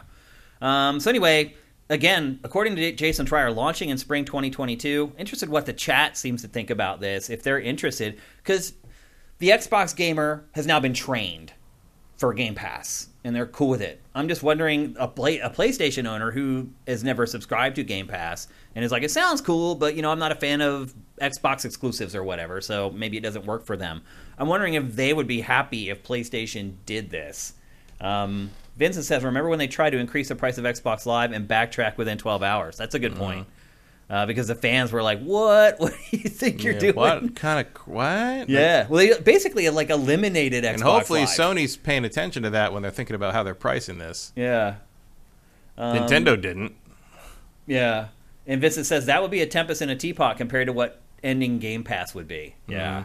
Because that would be the ultimate bait and switch. Yeah. Well, there's no way to make Elder Scrolls 6 non-day one and not have it come off as like, we know you suckers are going to pay for this one. Yeah, exactly. Yeah, and like, there's no way to make that a good look. Yeah. So they are committed to it, but also at the same time, you're like, it's not like we haven't seen Microsoft make really dumb decisions in the past. They could try it like that. The doubling the price thing was a good example of that. Erebus Jones says the gardener could have told you that wasn't going to go over well. Erebus Jones says it all depends on price. As long as it's not a ripoff like Nintendo, this is great news. Okay. Pot F2 says publishers only get half the revenue from retail, so it might not be as much of a loss as you think. Mm-hmm. That's still a somewhat, lot. but a lot of those sales that's now still for a lot of those sales for Sony now are digital. That's true. So that's absolutely true. More and more every time. Cinetyke, I've always been PC first for like 30 plus years. This new Game Pass on PC plus Sony console has been heaven for me these past 2 years. So he's saying that like he was never a console gamer. He got an Xbox and got Game Pass, and now he has a PlayStation, and the whole world has opened up for him. I mean, if you get Game Pass Ultimate, you have it for both your PC and your Xbox. Mm-hmm. So yeah, it works great. Yeah, I guess as the chat has pointed out, the advantage of Elder Scrolls 6 keeping it to Game Pass is it's the only place you can get it. Yeah, it's not like you can go buy it for PlayStation. Ammo Clip 20, but it's not like Elder Scrolls 6 isn't exclusive to Game Pass. I don't understand that statement. The double I think that's a mistake. It's supposed to be. It's not like it is exclusive because then they say sure a lot of people will still pay $60 for it. Will they? I guess we'll find out with Halo. Yeah. How many people are going to pay $60 for that? It'll be interesting to watch. I don't know. I mean, I probably would buy Elder Scrolls. Like I'd probably just to have it as many times as you've played Skyrim. Yeah. Yeah, it makes sense. Still playing it. Yeah. I just started playing it again. No, I got a weird thing in my head about like maybe I should try Oblivion again. That is a weird thing in your head, Matt. Absolutely. So anyway, there you go. We don't know what the name of the service is going to be yet, but it does sound like PlayStation Now and PlayStation Plus are going away. It's weird to have to becoming some rebrand weird that hybrid stuff thing so late in the game. But my guess is it's going to be called PlayStation Plus with like added things on it. Yeah. Added like PlayStation Plus, Basic, Plus. PlayStation Plus. I think you're right. The middle one will be PlayStation Plus. Yeah. The bottom one will be PlayStation Basic Plus Basic, and the top one will be like PlayStation Plus Platinum Legacy or Platinum Premium or whatever. Like all access. We've been through all that verbiage with subscriptions on Sifted, so yeah, we've been down that road already. But yeah, if it is indeed coming in spring, PlayStation Plus Champion Edition. Yeah, if it is indeed coming in spring, we should hear a lot more about it very soon. And I will say this: Jason Schreier very rarely wrong. So yeah, when he reports something, I usually take it as fact, and it has not burned me yet. So it is what it is. All right, let's move on. We're gonna talk next about one of Matt's favorite genres, the space shooter. Having known you for many years and co-hosted this show with you, I have over time gleaned that space shooters are probably your top 3 genre. You figured that out, huh? Yeah. Is that accurate? Yeah, I would say it's action RPGs, space sims, and fighting games. Fighting my games. top 3. Yep. And not necessarily in that order. Yeah. And this week, is it an indie game? I don't think so, because it's Deep Silver. Borderline, yeah. Deep Silver published. I think it is sort of pretty indie, though. It's scrappy. Let's put it that way. That's a good way to put it. It's a new space shooter from Deep Silver called Chorus. Initially, when they announced it, it was CHORVS. Yeah, it still is in the logo. Oh, it is? It's still stylized that way? Still stylized. I bet it's Chorus. Yeah. Yeah. And it is basically what I've not the R played. looks weird, too. Yeah. I've not played a lick of this, but just from working on Sifted, like I know about this game. And it seems like it tries to streamline the genre, which will make it appeal to me a lot more. It is very much an arcade shooter. In fact, I will preface this by saying, not exactly because there's some elements of this that we'll get into.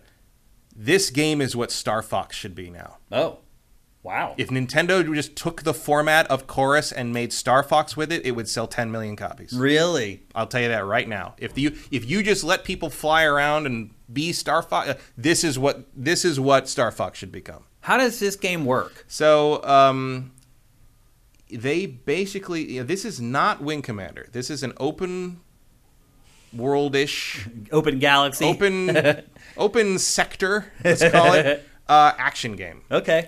It is very driven by the idea that there's no realistic physics in this. It is just arcade flying and shooting. And over the course of the game, you upgrade your character and your ship to give you incredibly unfair advantages over the enemies. And it's a lot of fun. So here's the thing about this game. So the game takes place in a universe where there is a cult in control of everything, like a totalitarian cult called the Circle. Okay. And your character, what's her name? Nala, I think it is. I can't remember. Nara? I can't remember her name. She is a non-real sci-fi name. She is what's called, I believe, is an unmarked or a marked or something like that. And she was an elite soldier for the Circle. Mm-hmm. She was one of the most. She was in the cult. She was in the cult. She was one of the leaders. She was Darth Vader, basically. Okay. She was second in command. She was kind of a Sith Lord.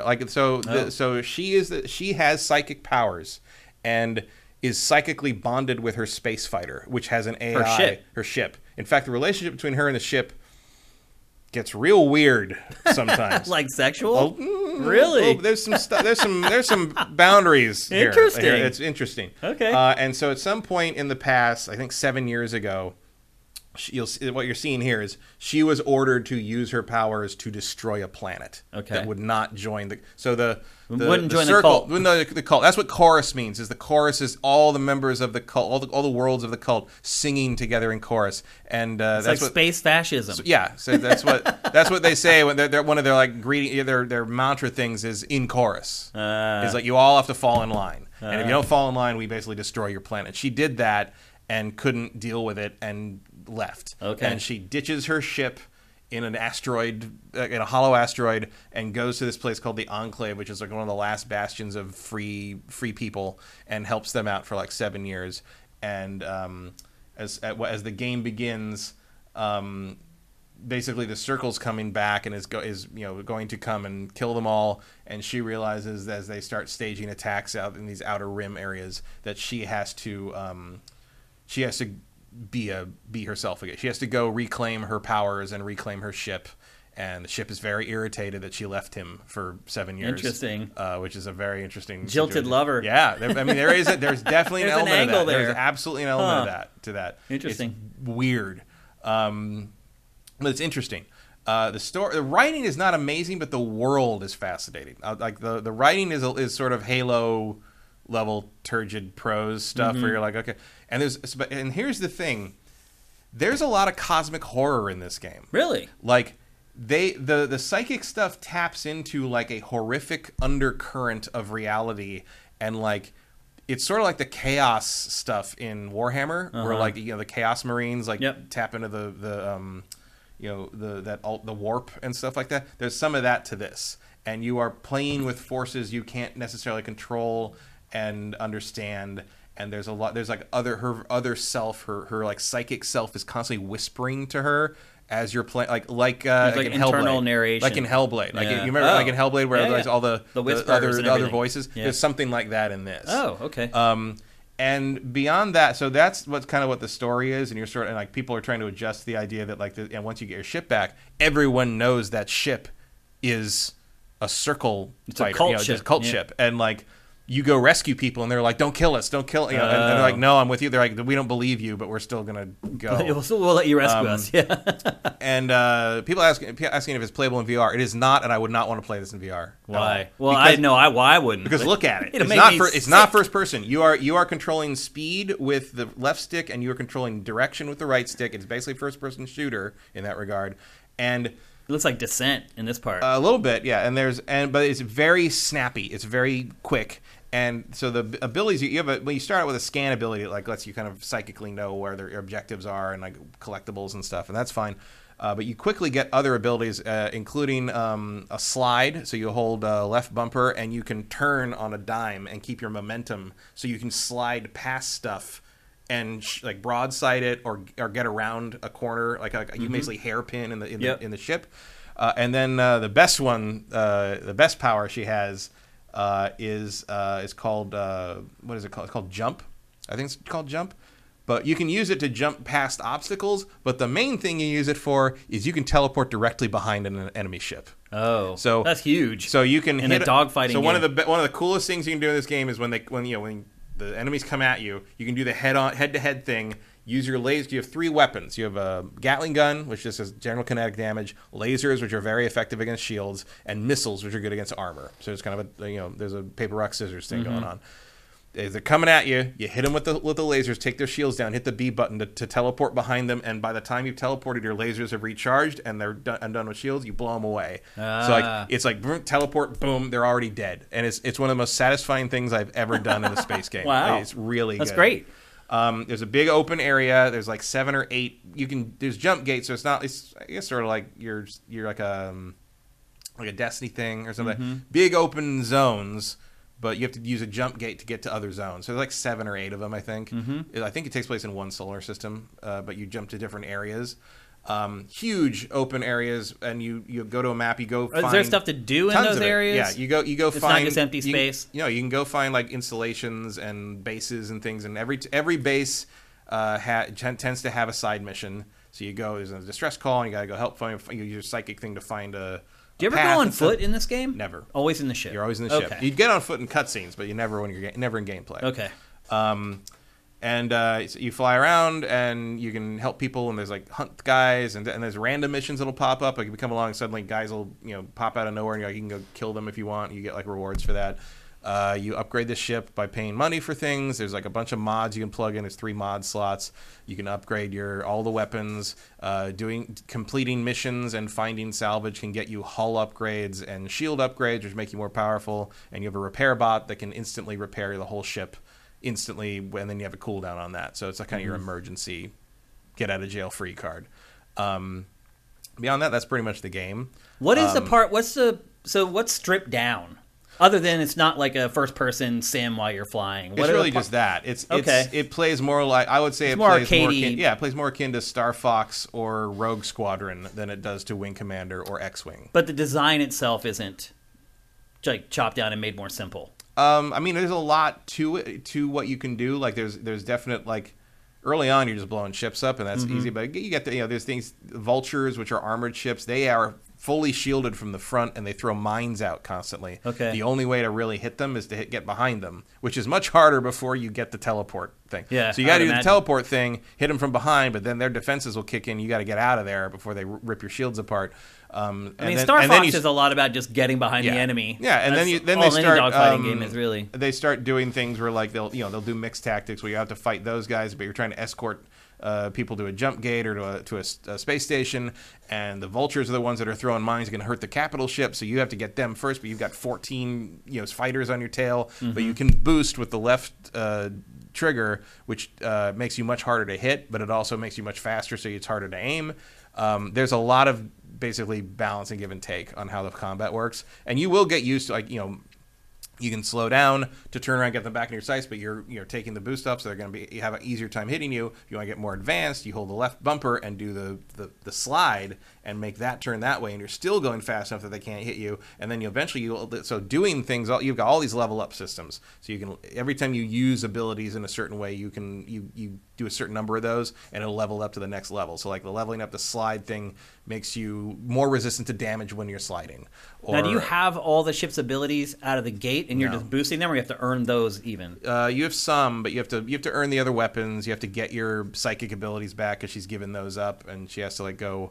And like that's where the cosmic horror stuff comes in, where the first ability you get back is the teleport, and you run into a spiritual personification of guilt. That cannot be stopped or killed, and you have to outrun it through a trench run, basically. Running from guilt. Out of the facility. Something we all do. Yeah. Using the teleport to teach you how the teleport works, basically. And the thing is, it's real smooth in how all that works. It all comes together very well, and that part of the world is compelling, even if the writing isn't so much. I will also say it's got some glitches here and there. There's stuff where things don't trigger all the time. I got to restart the thing. There's cutscenes where pretty regularly a cutscene will kick in and there's no sound. Oh. And I have to reboot the game.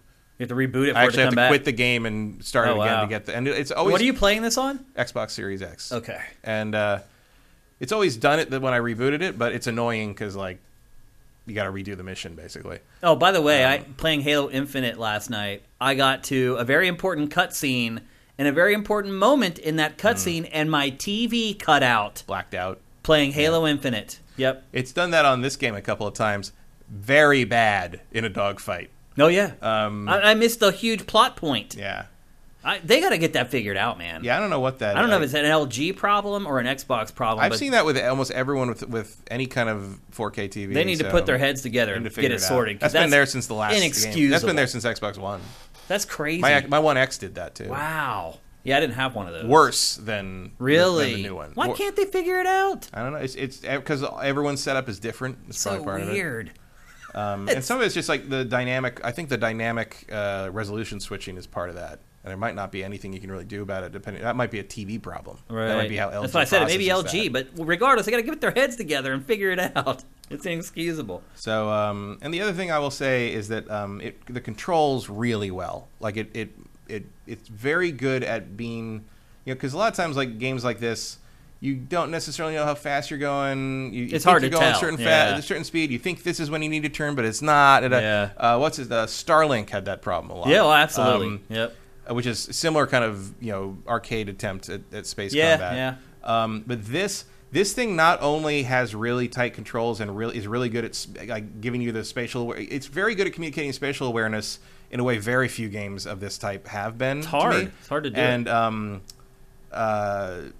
they throw you into asteroid stuff and into hallways sometimes, and into the big mining facilities, the girders everywhere. They want you to dogfight through tiny enclosed spaces, and the thing is, the way they've made this game control, you can do it. You can do it. Like you can hairpin and weave through stuff like Return of the Jedi style during a dogfight and come out of it without hitting the wall. Like it feels real good. And I would say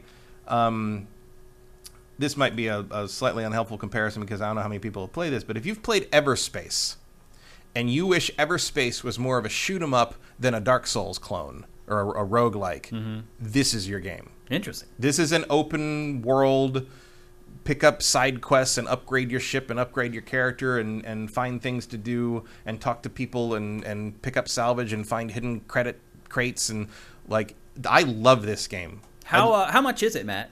I think it was full price. I think $60? Was it? I can't remember.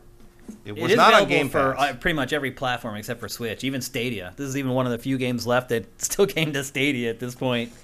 While you check that out, it was not on it was not on Game Pass.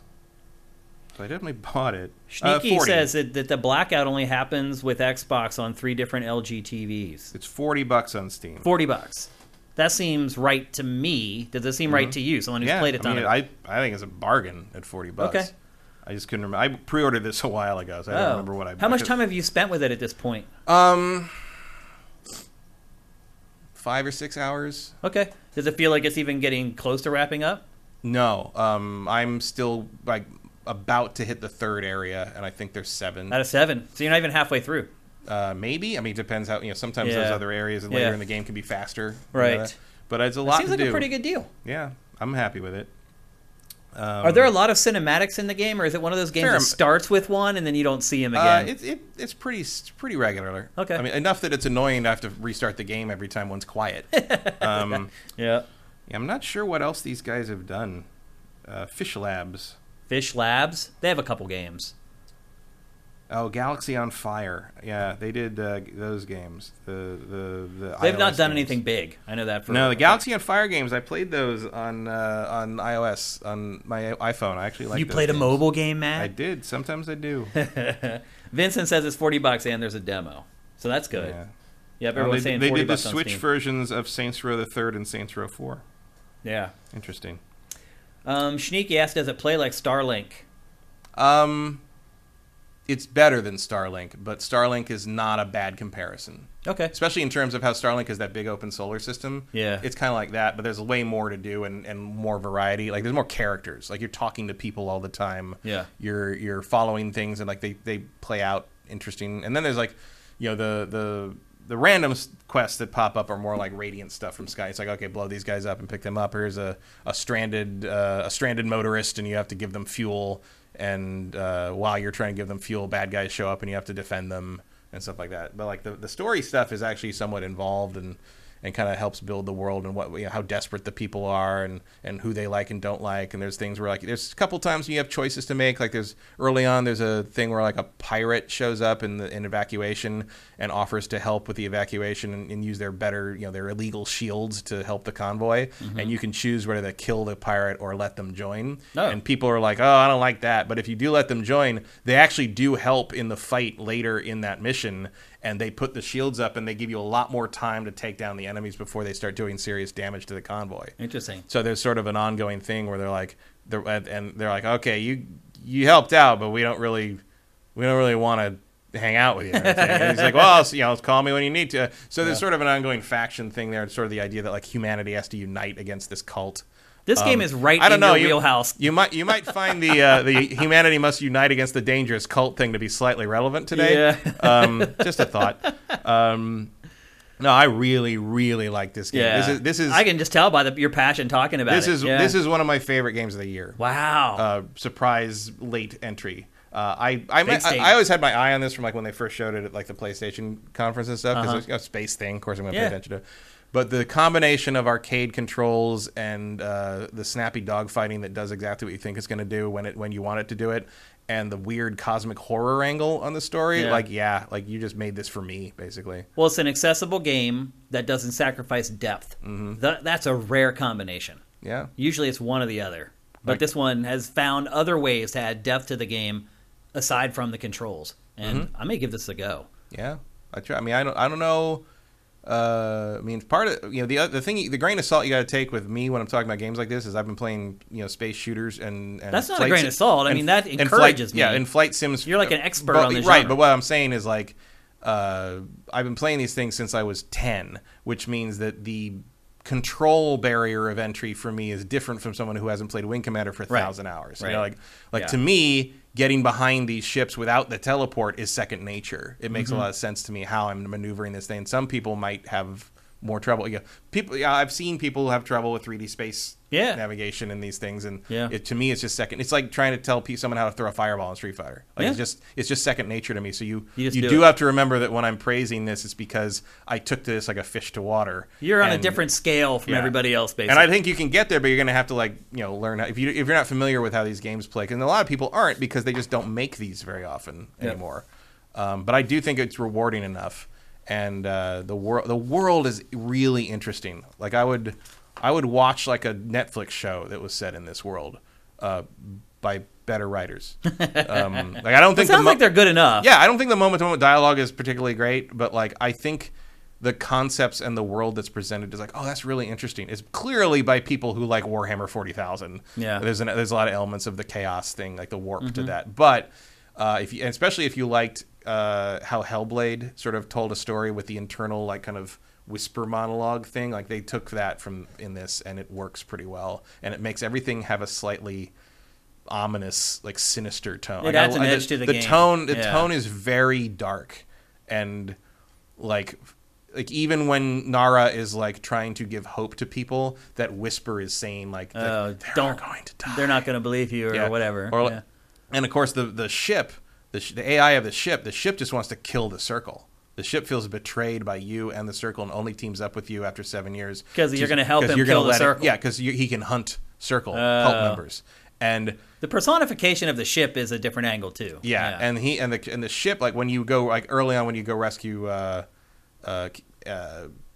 convoy and you're supposed to go meet them at the rendezvous point. And the AI is like, so now we hunt the cult, and she's like, no, for now we go find we go to the rendezvous point and escort them. And he's like, using them as bait, very good. And like, he's just so and evil. She's like, no, like he just doesn't assign any value to any of these people because he's a machine. Because he's a machine, and he's an AI. He's basically a Sith AI. He's basically, or like a Harkonnen AI if you want to go Dune with it. It's like it's the AI doesn't quite get like what but he knows because the mental link with her that she's hurt by a lot of what they've done, and he tries to understand but can't because he doesn't quite understand. He's not quite that advanced, I guess. Yeah. But there's an advancing relationship between them and sort of him understanding why she's doing what she's doing, and that's part of the thing, and part of her accepting that she has to go kill all these people who were her, the cult members who were her friends. Yeah. They're not friends, but like her charges, and. And you kind of, it's been one thing to be an exile. It's another thing to actively fight against the cult that was her home for as long as she can remember. And letting the powers back in kind of opens her up to the cult mentality. So that's an ongoing mental thing too. So there's some stuff happening here. It's not just like your standard go trade stuff game, which it turns me off. Yeah, I hate games like that. You are delivering things now and again, but also a lot of times like the delivery stuff turns into a bigger side quest. Get delivered. It's okay, we can, but first you got to do this for us. It's like really, like so, and that turns into another thing, and sometimes like it doesn't hold your hand. Sometimes on how there's one thing we got to chase somebody, but you can't kill them. But they're really fast. Yeah. So how do you stop them? Well, you got to use your subspace boost, but the subspace boost is too fast because you'll overtake them. So you got to like manage that. And then like I tried that mission too early, and then later I came back to it because I had the teleport. Right. So now if he gets too far out of range, I can just like pop behind them. Right. And as you I think what's the upgrade for that is kill 3 enemies within 20 seconds after teleporting at them, which is very knock that one out real fast. Very simple to do. But that extends your teleport jump distance. So I can teleport like 20% further than I could when I first got the ability now, and that changes how the dogfights work too. Yeah. It's really good. Okay. Like out of nowhere, but it's I mean, I know it was advertised. It's not. It was announced a while ago. It's been delayed a couple times. But I definitely say do not let this one fall through the cracks because it's coming out in December right before Christmas. Don't let this one slip away because if it looks interesting at all to you because it's really good and it's gonna get lost once all the crazy stuff starts coming out next year. So it's a good Christmas game. Okay, so $40, every platform but Switch, including Stadia. Just about everything. Yeah. Highly recommended by Matt. So if you're into space shooters, this is a guy you want to listen to right here. And he says Chorus is a buy. I think it's very accessible. Okay. All right. Let's move on. We're going to talk next about a game I've been playing. Not that I really wanted to play it, but I feel like I'm going to do everybody watching this show, and Matt really, a service by discussing this game. It is Big Brain Academy, Brain versus Brain. Remember the Brain Age games from the DS era, Matt? Yeah. They were rigid, IQ tests, basically. I remember the Big Brain Academy games. Yeah. Well, they started with one and then morphed into Big Brain Academy. And Big Brain Academy is kind of like the softer, more gentle, more entertaining version of Brain Age. Brain Age literally was like an IQ test that would tell you how old your brain was, basically. And it became huge. Yeah, it was supposed to be like an exercise program for your brain, basically. Yeah, it was like that whole era where Nintendo was anti-video game company. Mm-hmm. And it was based on whoever the doctor guy. I mean, it was a whole thing. Oh yeah, it was he had the licensed doctor in there. It was like a brain plasticity thing. There was a whole slew of games. There was Nintendogs and Electroplankton and just all these games that were more like apps than video games. And eventually that morphed into Big Brain Academy, which is more of a video game. This is the first entry for Switch. And obviously, if the title didn't give it away, the big twist here is that you can compete. Mm-hmm. Brain versus brain. The game itself, though, it's... Man, I don't know. So it's called Brain versus Brain, but Matt, there's no online play. You can play locally with up to 4 people at a time, and then if you want to compete against other people, you compete against their ghosts online. So it appears that you're playing head-to-head, but it's really like a pre-recorded outing of how they did playing the game, and you're competing against them that way. So there is no online competition, which I found to be a little bit strange. But this franchise did come from the DS and the Wii era. It's basically just a mentally focused minigame collection. There's 20 different minigame styles as far as count blocks, look at 2 pictures, what's different in the second one. There's 20 different styles, but there are more than just 20 minigames. So I want to make sure that I make that clear. So basically it tests, how quick-witted you are, how well you can perform under pressure. The game also has Sprout support, which is this learning app for kids. And somehow it's integrated. I don't subscribe to the app, so I wasn't able to test that out and see what it actually does. But I thought it was pretty interesting. And that plays into why I'm talking about this on the show, which I'll get to in a second. As I said, there's local play for up to 4 players. You can play online against ghosts. There's no network head-to-head play. And not only that, just to play the Ghost, Matt, you have to have a subscription to Nintendo Switch Online. That's insane. That you're not playing online. You're literally just downloading a few bytes. Accessing the internet. It's like AOL or something. It's crazy. Does Nintendo know that CompuServe isn't a thing anymore? Netscape? I don't know, dude. Is the Switch 2 going to have a dial-up connection? Yeah. And look, you can play this game on a controller if you want to, with buttons and sticks, or the D-pad if you want to. But you can also play it on a touchscreen, and I highly recommend playing it on the touchscreen. One thing I've discovered... Age 21. Yeah. I put in... So when you put in your age, at first... It adjusts how hard it is. So if you tell them you're old, it's going to be easy. So I put in 21 to see how hard the games were if they think you're young and spry. All right, that's a good reason. I'll buy that. What other reason would there be? Nobody thinks I'm 21. That's for damn sure. I know that much. Let's see. So what was I saying? The controls. So definitely use a touchpad on this. What I discovered is that the Switch Pro controller, the D-pad on that thing, is slow AF. There's a lag. And this game is about speed. So you want to answer each one of these as quickly as possible. when I tried to do that with the Pro Controller, I was scrolling past stuff, accidentally hitting the wrong answer, etc., etc. Just use the touchscreen for this. It works much better, and you won't make as many mistakes for failed inputs. 2 people can save their data per Switch. So if you get this for the whole family, you can't get this for the whole family. Only 2 family members can So you play as 4 players, but you can only save 2 of them. The 2 of the data. It's really What the weird. hell? I know, it makes no sense whatsoever. I don't get it at all. As you play, you're rewarded with coins. The coins basically only unlock like new cosmetics that you can add to your avatar. All the cosmetics were dumb. I don't think I ever even added one to my avatar. But that's really the only incentive to play other than increasing your score. And this gets to the root of why I've decided to talk about this on GameFace. If you're like me, you may have sons and daughters. I don't, unfortunately. But you probably, at the very least, have at least a bunch of nieces and nephews. And right about now, you're trying to figure out, what do I get my nieces and nephews for Christmas? And I'm telling you right now, particularly if you have either a son or a daughter or a niece or nephew that is having problems in school, get them this. This will work their brains in ways that I guarantee their iPad and all the other stuff that they're using to pacify themselves every day won't. This will get their brains moving, thinking in different ways. Like I said, there's 20 different minigame types, but within each one of those types, there are multiple examples of the minigame. And the good thing about it is, as we said, you can put in your age when you first start, and it will shape the experience to their age. So if your son or daughter, niece or nephew, is 5 or 6 years old, when you do that, it will alter how the mini games work, how much time they have to solve each one, what types of mini games they're going to give them. It's just, if you want to feel good about giving a Christmas gift to a young relative this holiday season, this is it. I am going to buy like 4 of these. They're $30. The price is perfect.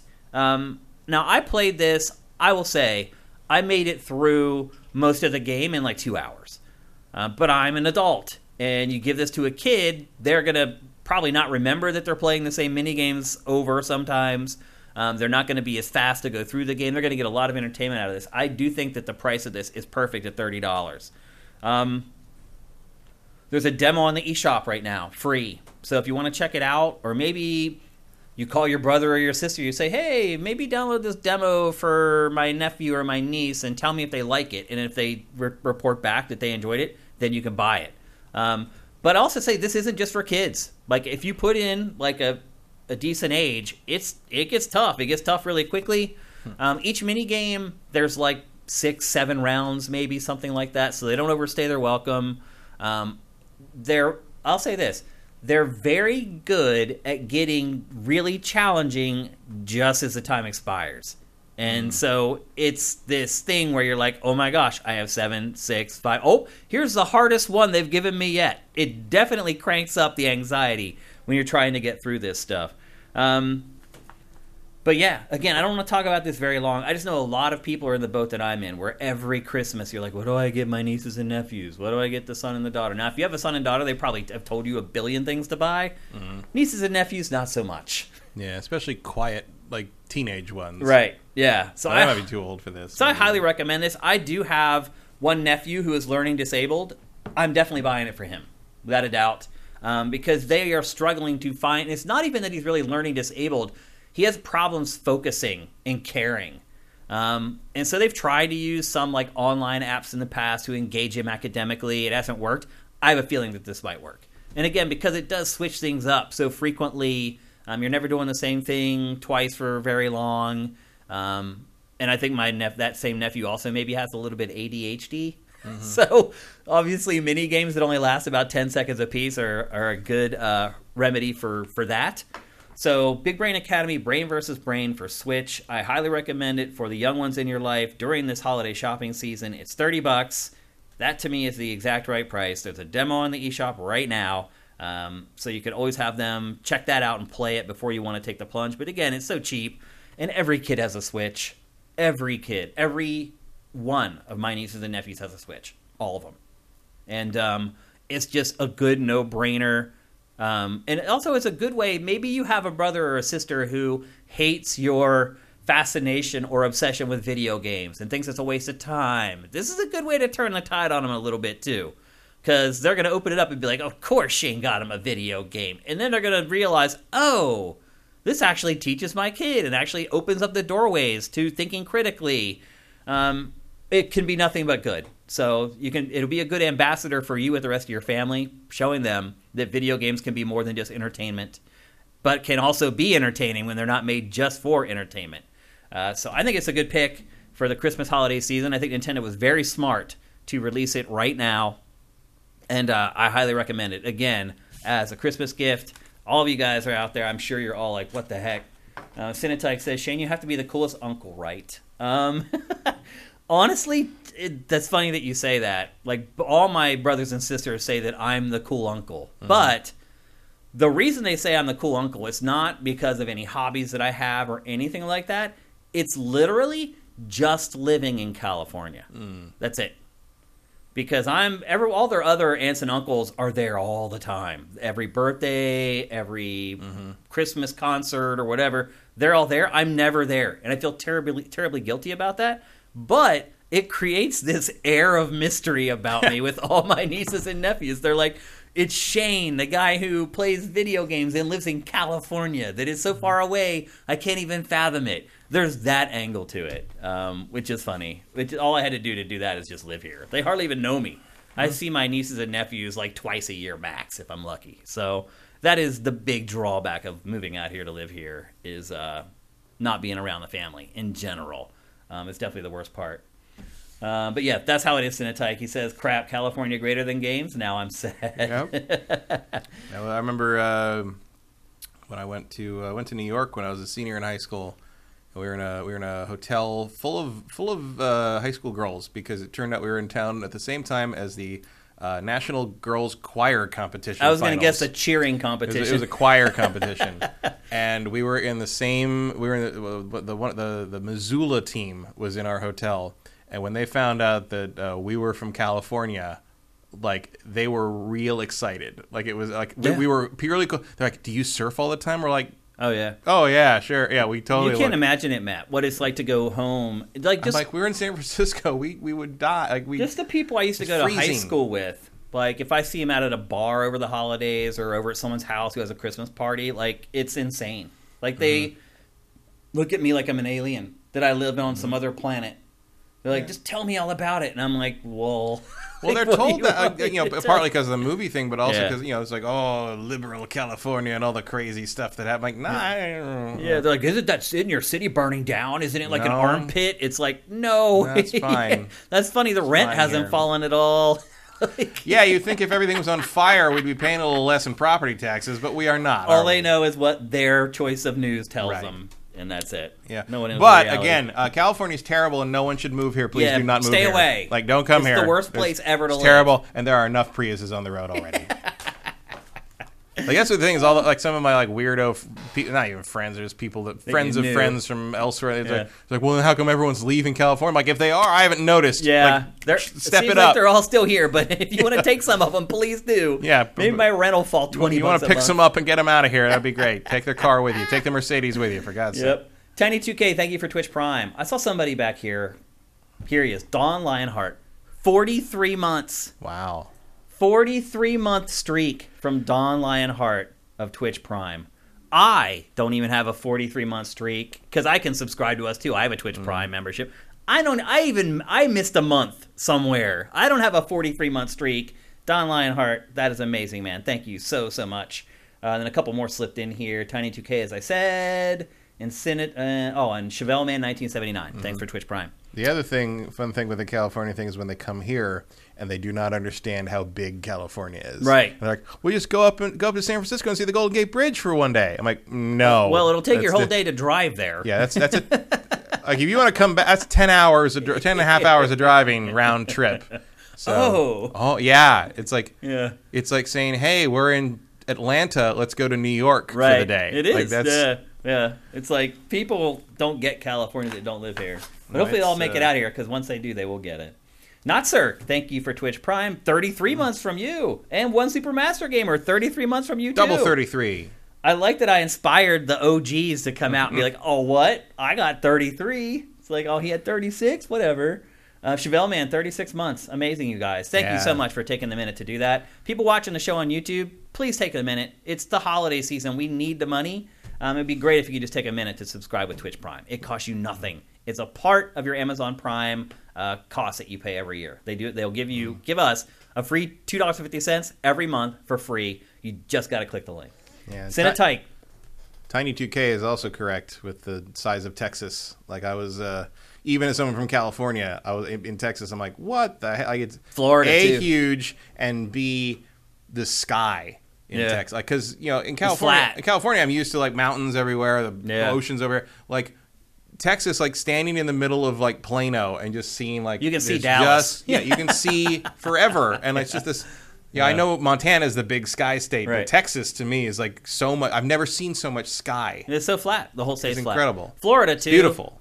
Florida. If you get to the northernmost point of Florida and you're driving down to Miami, you get to the Florida line. You're like, yeah, we're all there. We're in Miami. Nope. 12 hours later. That's how long it takes to drive from the top of Florida down to Miami. 12 hours. A lot of traffic. Yeah, it's awful. It's like the 95 the whole way down through there. Wow. And then Nebraska, east to west, like 9 or 10 hours. And all that is just cornfields and straight roads. Mm-hmm. That's also very flat. Kansas is what I've heard tales of driving through. Yeah. Indiana. Driving cross country doesn't sound like a lot of fun. It depends. Especially the middle part. Here's the rub. When you drive across country, there are two main routes. One route is way shorter, like 10 hours shorter. But it's boring AF. That's when you drive through like Ohio and Indiana and Nebraska, and there's just nothing until you get to Utah. And there's another route that's like more northern where you go through like Colorado and a couple other states that are like really beautiful, but it takes you longer to get there. So most people take the boring trip, which I did when I moved out here, and it was a grind. It's a long, long way. So anyway, there you go. That's Big Brain Academy, Brain versus Brain. I recommend it, but not for you, for all the little ones in your life. Let's move on. We're going to talk next. I don't even know what we're talking next about. Battlefield. Yeah. What? So we actually haven't like given our takes on Battlefield. Well, we did, and then we thought we needed to update them, but as it turns out, we really didn't, because the stuff that they ended up releasing later that wasn't a part of the beta was no more polished and no more robust. It's still basically a beta. Battlefield 2042 has been a disaster, and I guess the good news is that we already have word that EA is starting to address it. It basically gutted its Battlefield program, for lack of a better description. It cleaned house. First of all, you'll be happy to know this, Matt, but Vince Zampella has taken it all over. He's the man. He is the man. EA bought his studio for a criminally low price, I would add. Like, I can't believe he sold for that. But he did. And maybe he knew this was all coming. And then he just took over EA. Step by step by step. And he is now the man. He is over. You knew something was up when they made Fallen Order in Unreal. Yep. Because they're like, oh, we got to use Frostbite. No. Yeah. We're not doing that. Only he could have said. Like, no, we're gonna do the thing that works. Yep. For what we need to make, and not like force it into this stupid engine that can't do anything except driving games.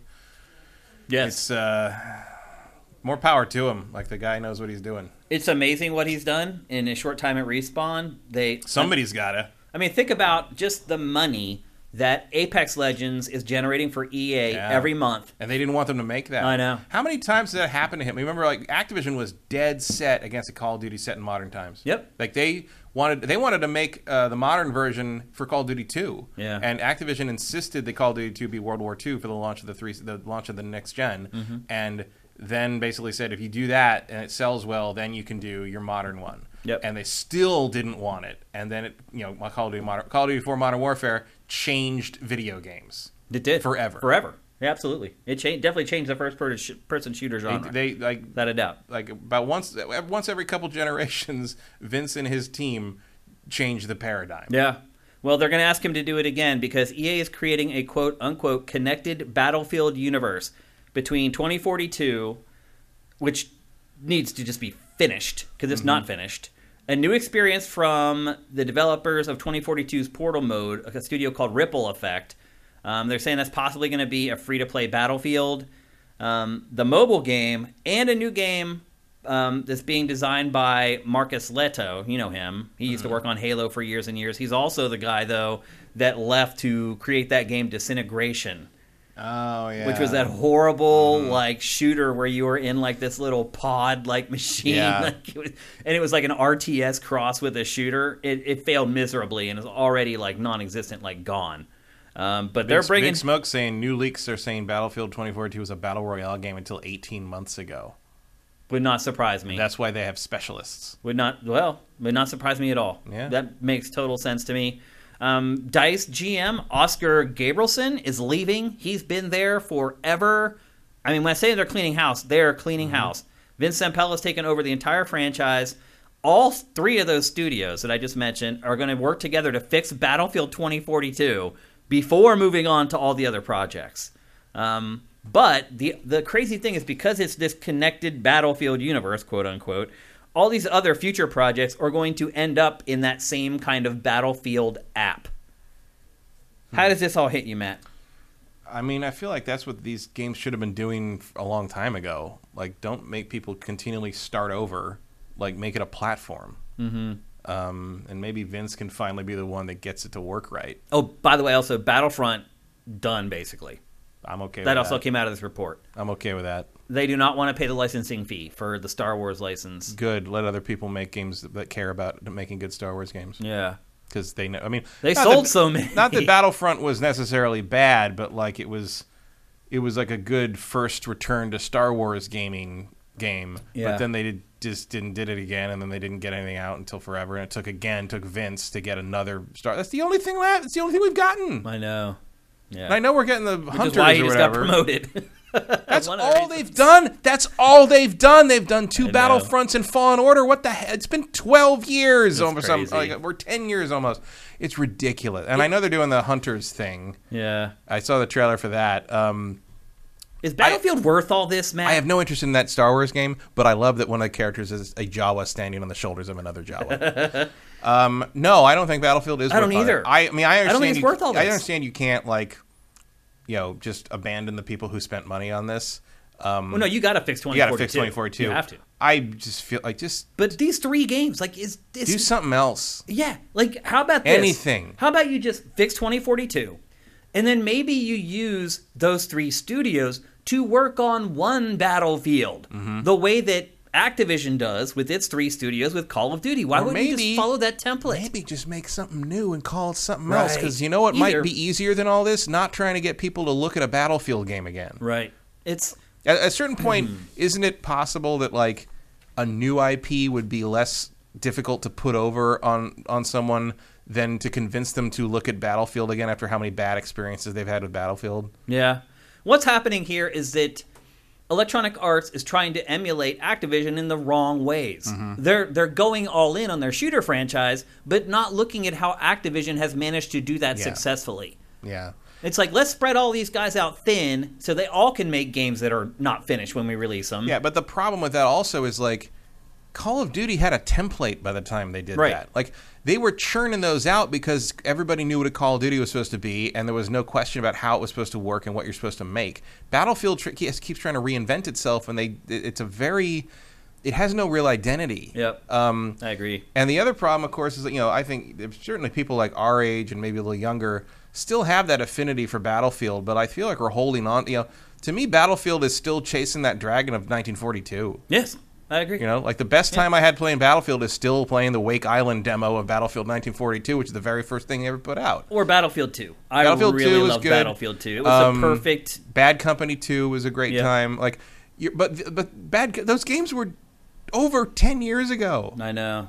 Like, let it go. This is a horrible decision on EA's part. Putting 3 teams on the Battlefield franchise, if you're going to do that, put them on 1. Yeah. Because the other part, too, is that these games come out like once every 4 or 5 years. It's not every year. So also, if you want a more steady cadence, say every 2 years for Battlefield, again, have these 3 teams working on them. And they were smart because the people that they brought in, like one guy's really good at narrative-driven stuff. One guy's, Vince, is good at just making great shooters, designing them. And Vince is good at knowing who to put where. Yep. And, being a team leader. Which is that's what a leader needs to do. That's what a leader does.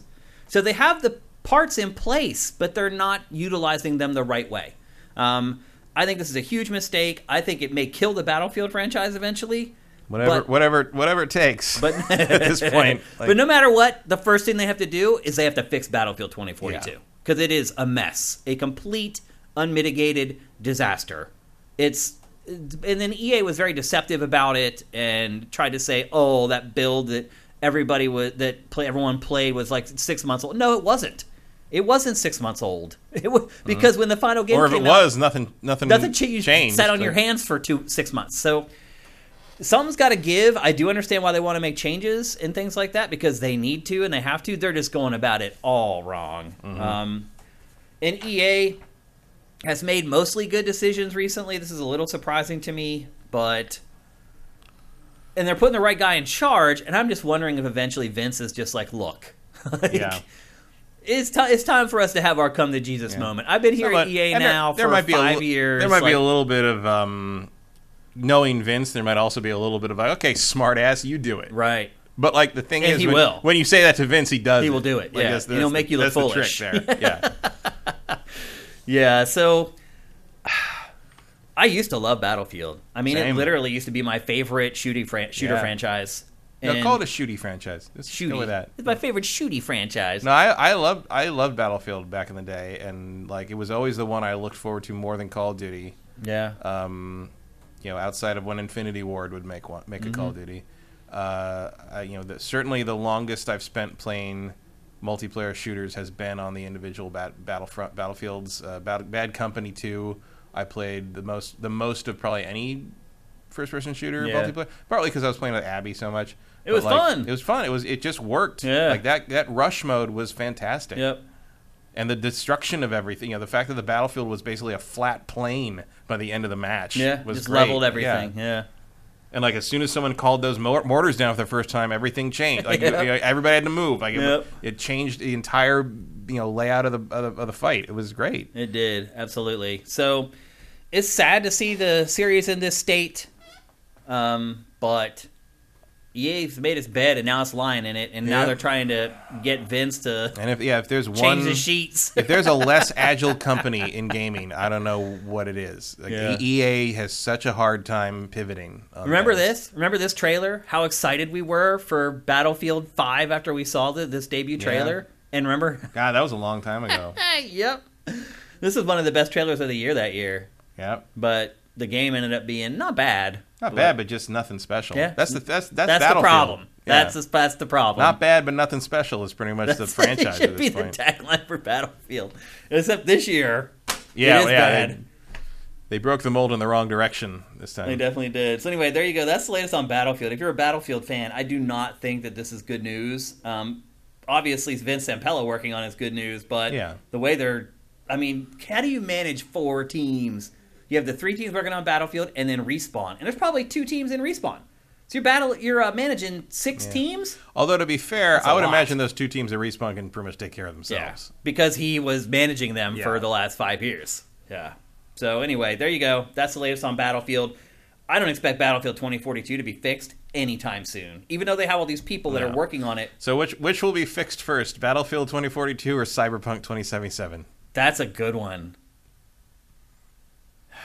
Oh, man. Well, see, I think CD Projekt Red isn't going to finish the job completely.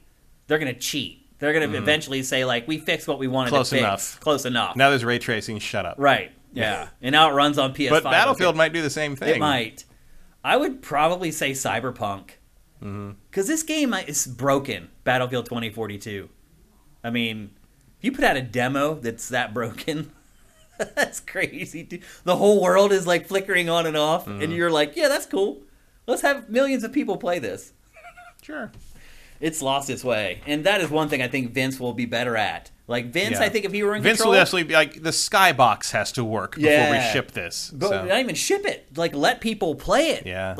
So, yeah. I mean, ultimately, maybe 5 years from now, Vince makes a big difference. But if this is the plan and they stick to it, what they're going to have to do is let Vince make the plan. Yeah. Because what happened here is the brass at EA is like, okay, we're going to do this, this, and this, and we're going to put Vince in charge of it. Mm-hmm. Instead of saying, let's just bring Vince in and let him fix all this. Because then he would have done what I had hinted at, which is just let the 3 studios work on. Letting him run the franchise is probably the best move. The smart. If you won't just like tie the tag on his toe and close the drawer, that's probably your best move given the people they have to work with right now. Yep, and because of how self-running Respawn seems to have become, because they know they know what they're doing with Apex Legends, they know what they're doing with the Star Wars game, they know what they're doing with whatever the Titanfall team is working on. I don't know. Like, I guess that's going to be different. Yeah, I'm sure there's 2 teams inside Respawn. One's working on Jedi Fallen Order 2. The other's working on something kind of else, shooter. And then there's the Apex team. Yep, absolutely. Yep, so 3 teams, actually. Yeah. It's insane. The studio's not that old. They've expanded very quickly. All right, let's move on. We're going to talk briefly about a game that we should have talked about last week, and we didn't. And now this show was delayed by a few days because of my knee surgery. And so it's coming in late, but it left an impression on both of us. Matt more than I, because he played more of it, and that is League of Legends. Did I? You did play more. I only played like the first 30 minutes of it or whatever. To get I didn't footage. play much more than that. Okay. I played a couple hours. Okay. League of Legends Ruin King. It is a turn-based RPG based on the League of Legends franchise, which if you don't know is a MOBA. You wouldn't think that one would portend or lead to the other, but it has. Yeah. Not only that, the studio that has worked on this was pretty smart with how they integrated some of the concepts of a MOBA into a turn-based RPG. Yeah, this is more related to the MOBA than the MOBA is to any of the lore. Yeah, like that's a good way to put it. It's weird. Also, like, it starts with this blatant Final Fantasy VII reference. Yeah. Which turns out very differently than it does in Final Fantasy VII, which I think is the joke.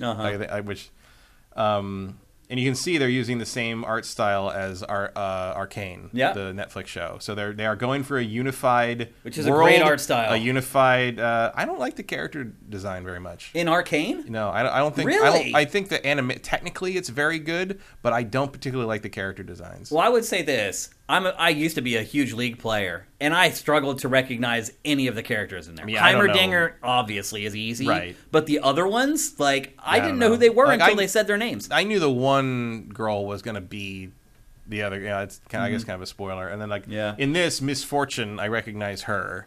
For whatever reason, she's become like the focal point of the lore.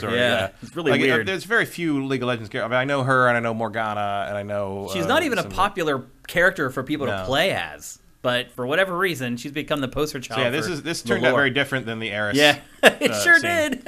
And now it kind of becomes World of Warcraft because he kind of goes Lich King here. Yeah, that's true. And so then it jumps 1,022 years later, where the game actually takes place, and basically it's a pretty solid turn-based RPG, story-driven RPG. Like, you start with different disparate characters, you play them kind of solo in their own little big intro sections to sort of get used to how they play and how the combat system works, and then they bring them all together in a party, and then all the synergy works because they're all built, the main characters are all built to work together, and before that you're kind of dealing with like sort of lackeys to fill out the party. Yeah. And then it all kind of works together, and the combat system is a really interesting way to do things, and it does have a lot of MOBA references to it because it uses 3 lanes. Yeah. There's basically the way it works is there's it also reminds me of what was that?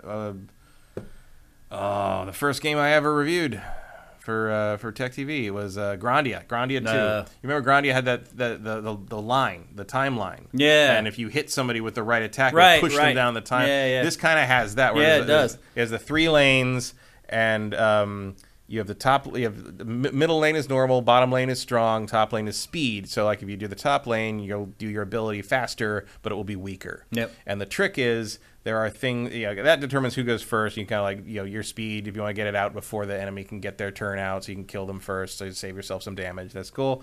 But one of the other interesting things is like there are environmental effects or stage effects or character effects that create like a little glowing box on the track. And if your character's turn, their icon falls into that box, you will take damage or be healed or whatever the thing does that thing will impact you. So you want to either get in the box or out of the box, depending whether it's a beneficial or a detrimental effect. And then there's like things where enemies can have buffs on them, and the only way to get rid of the buff is to hit them with an attack on one of the lanes. Yeah. It's so that can like make a big difference. Certainly makes a big, that's another strategy choice. Like, you want to use a group attack a lot. I got 5 guys that all have the same buff, but they're all on the speed track. So I do one hit everybody hit on the speed track that one character has, and I can use this other character to kill 2 of them with a chain attack. Like it all works together real well. Like there's some real thought behind how this it's impressive how they managed to incorporate any semblance of MOBA into a turn-based RPG. Like it reminds you of its roots in a weird way, and it works. Yeah, it does. And also, this, unlike Arcane, the characters are recognizable. Like I feel like this will resonate with the hardcore League fan more than Arcane would, because Arcane to me is just a great show. Yeah, it doesn't I recognize really matter. This more. Yeah. For sure. Whereas Arcane, like, I haven't seen all of Arcane yet, but, like, I wouldn't know that was League of Legends if you didn't tell me, and I wouldn't care. It's way more overt. Like, it stands on its own just fine. Yeah, absolutely. Yep. And this does, too, actually. Yeah, this does, too. Like, the world is really interesting. There's no, to me, I mean, not that I'm a League of Legends expert, but, like, there's no hint of this in the MOBA. No. Like, no, there's a paragraph underneath each champ's, picture that explains their backstory. But, like... Yeah. All the stuff that happens in here, like, you would never know it. Yeah, it's almost like, you know what it reminds me of? Is when they started trying to expand the story stuff in Mortal Kombat. Oh, yeah. Where, like how does... it's like Street Fighter, where you're like, so those guys know each other? Like, Sakura takes karate lessons from Dan, and Blanca goes to school with her? Yeah. Okay, sure. Yeah. Except it's way better written than any of the Street Fighter stuff. Yeah. I think the world is interesting. Like, I like kind of the weird magic meets steampunk meets diesel punk thing they got going on here. Yeah. You like the scanning, I'm sure.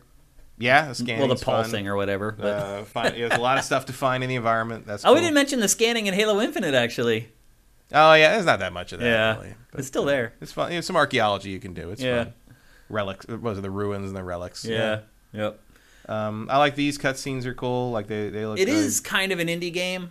Like it does. I mean, by definition, it's one company funding their own game. Right, but I mean, also like it falls into the stereotypical definition. Like you can see, there's that opening cinematic. And then again, I didn't play that much, but it seemed like those types of cinematics went away, and they just started doing like the talking head bubble thing. You get a lot of indie they bring back that kind of do they? Not the full CG, but that animated thing you just saw. Like there's a few of those throughout it, which is typically how indies kind of tell stories. Yeah, but that's fine. Like this is also priced like an indie game. It's also just how this kind of game tells a story. Not indie, but like it's a turn-based isometric RPG. Like that's what they are. So you can cut to CGs or whatever, and they do sometimes, but not too much. It's more told through dialogue and through flashback events, or generally seem to be done through the animated scenes. But I enjoyed it. Like I haven't focused on it because I've been playing Chorus and Halo, but like this was a really nice surprise. Also, not full price. Yep. It's priced like an indie game. Yeah. And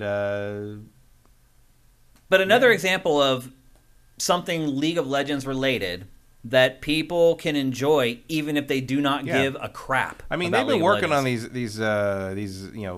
initiatives to expand the brand into other games for years. I mean, I remember having conversations about what would eventually become Arcane with Riot people at E3 like 4 or 5 years ago.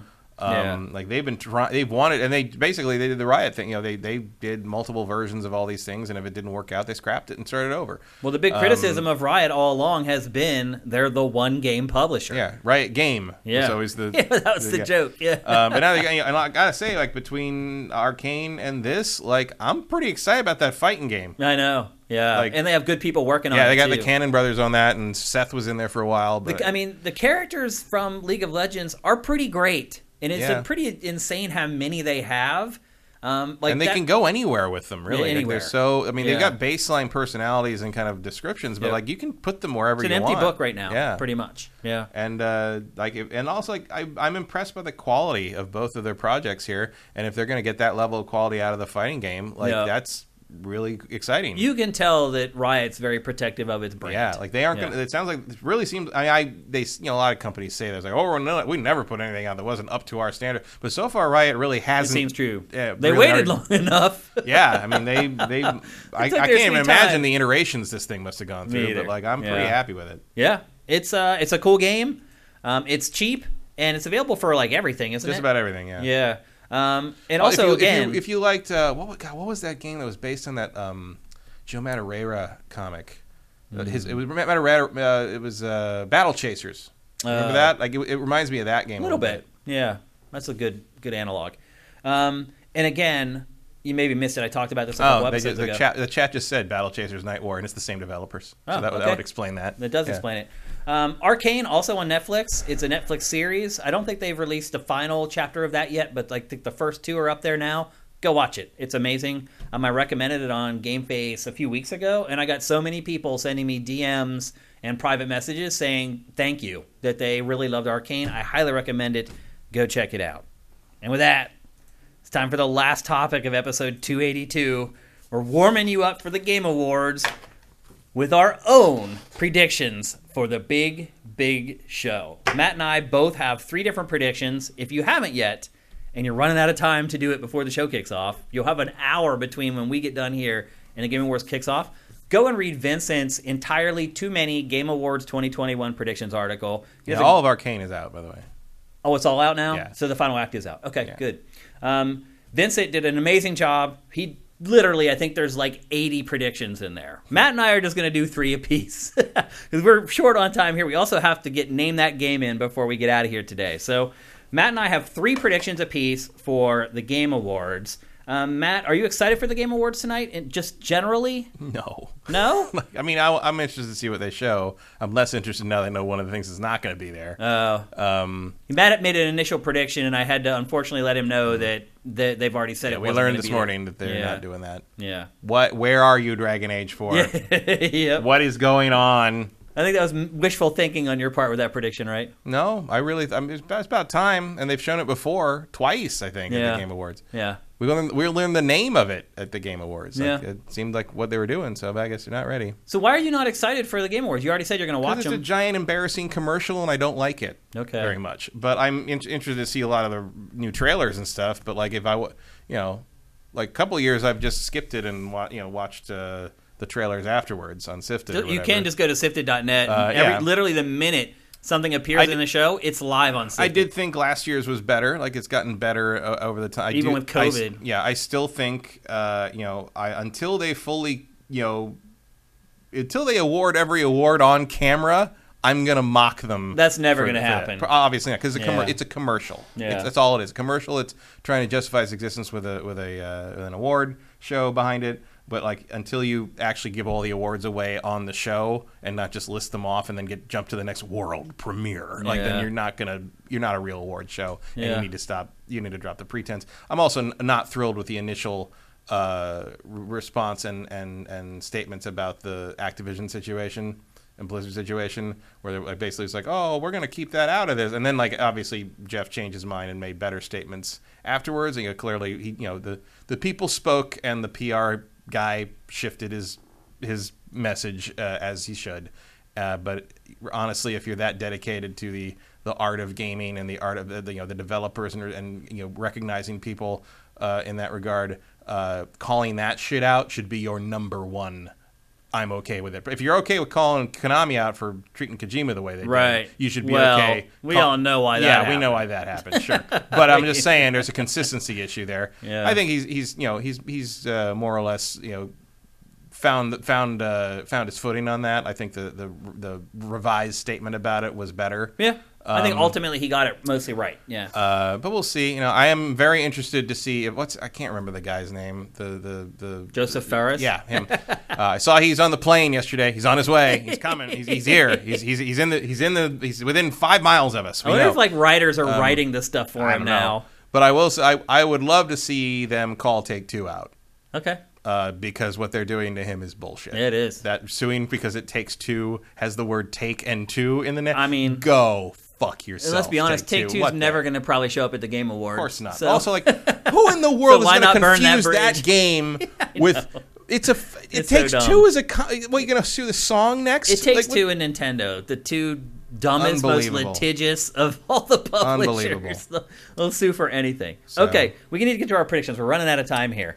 Matt, your first prediction is your replacement for Dragon Age 4. replacement for Dragon Age. And what is it? So I'm just gonna. I think we're gonna finally see something from Hellblade 2 tonight.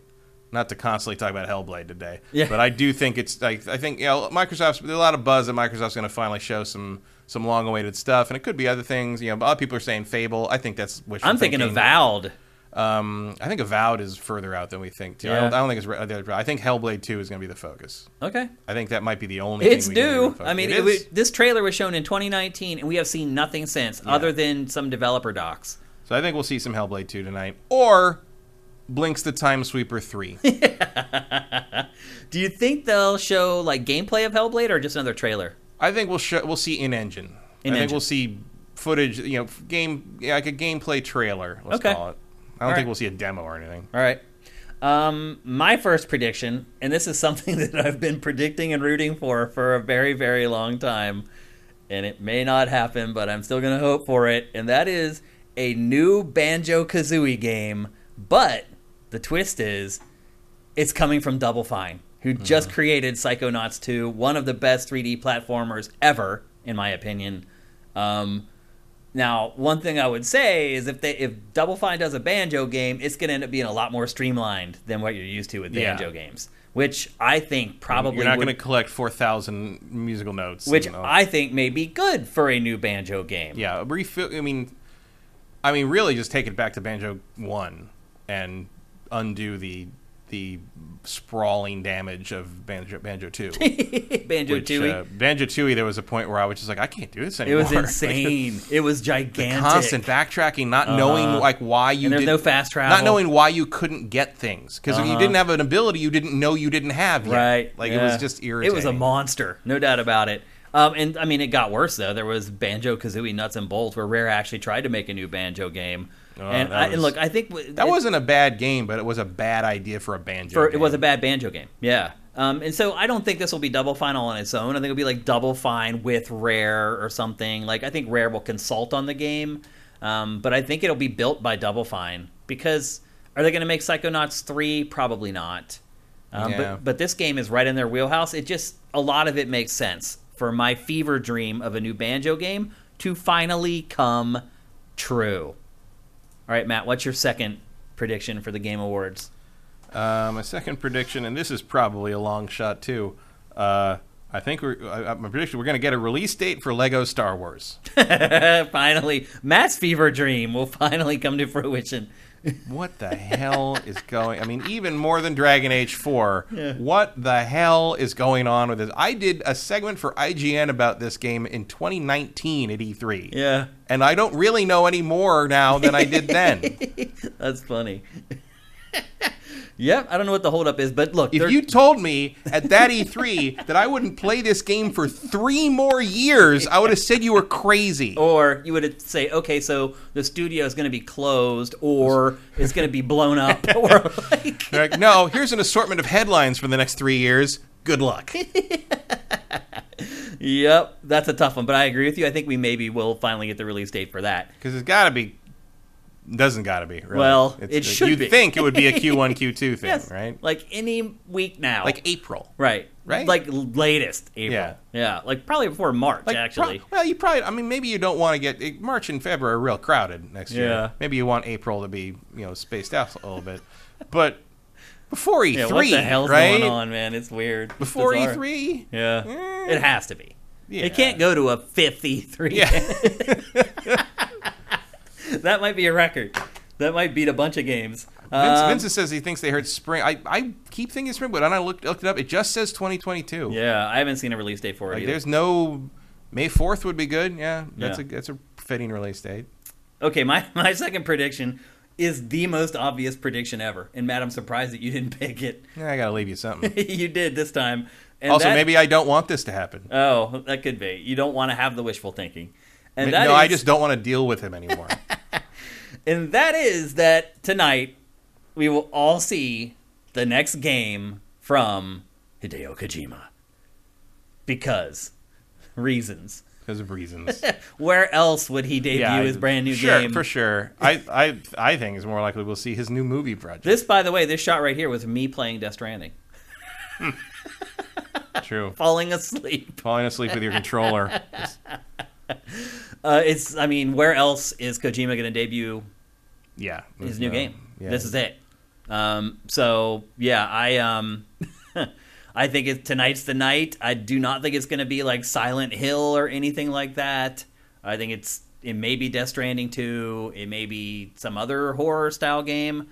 But it's not going to be him joining forces with Konami to finally create Silent Hills and not think so, no. and all that stuff. He's been talking a lot about horror and horror games lately, so I do think it might be something in that vein. But I don't think it's going to be him like rejoining with Konami and Konami. Maybe he'll team up with Microsoft this time. And that's the other thing too. I don't think it will be a PlayStation exclusive this time either. Which means he'd have to get funding from other places as well. But I don't think you'll have a problem doing that. So probably not. Hideo Kojima, new game, probably a horror game, not PlayStation exclusive. That's my second prediction.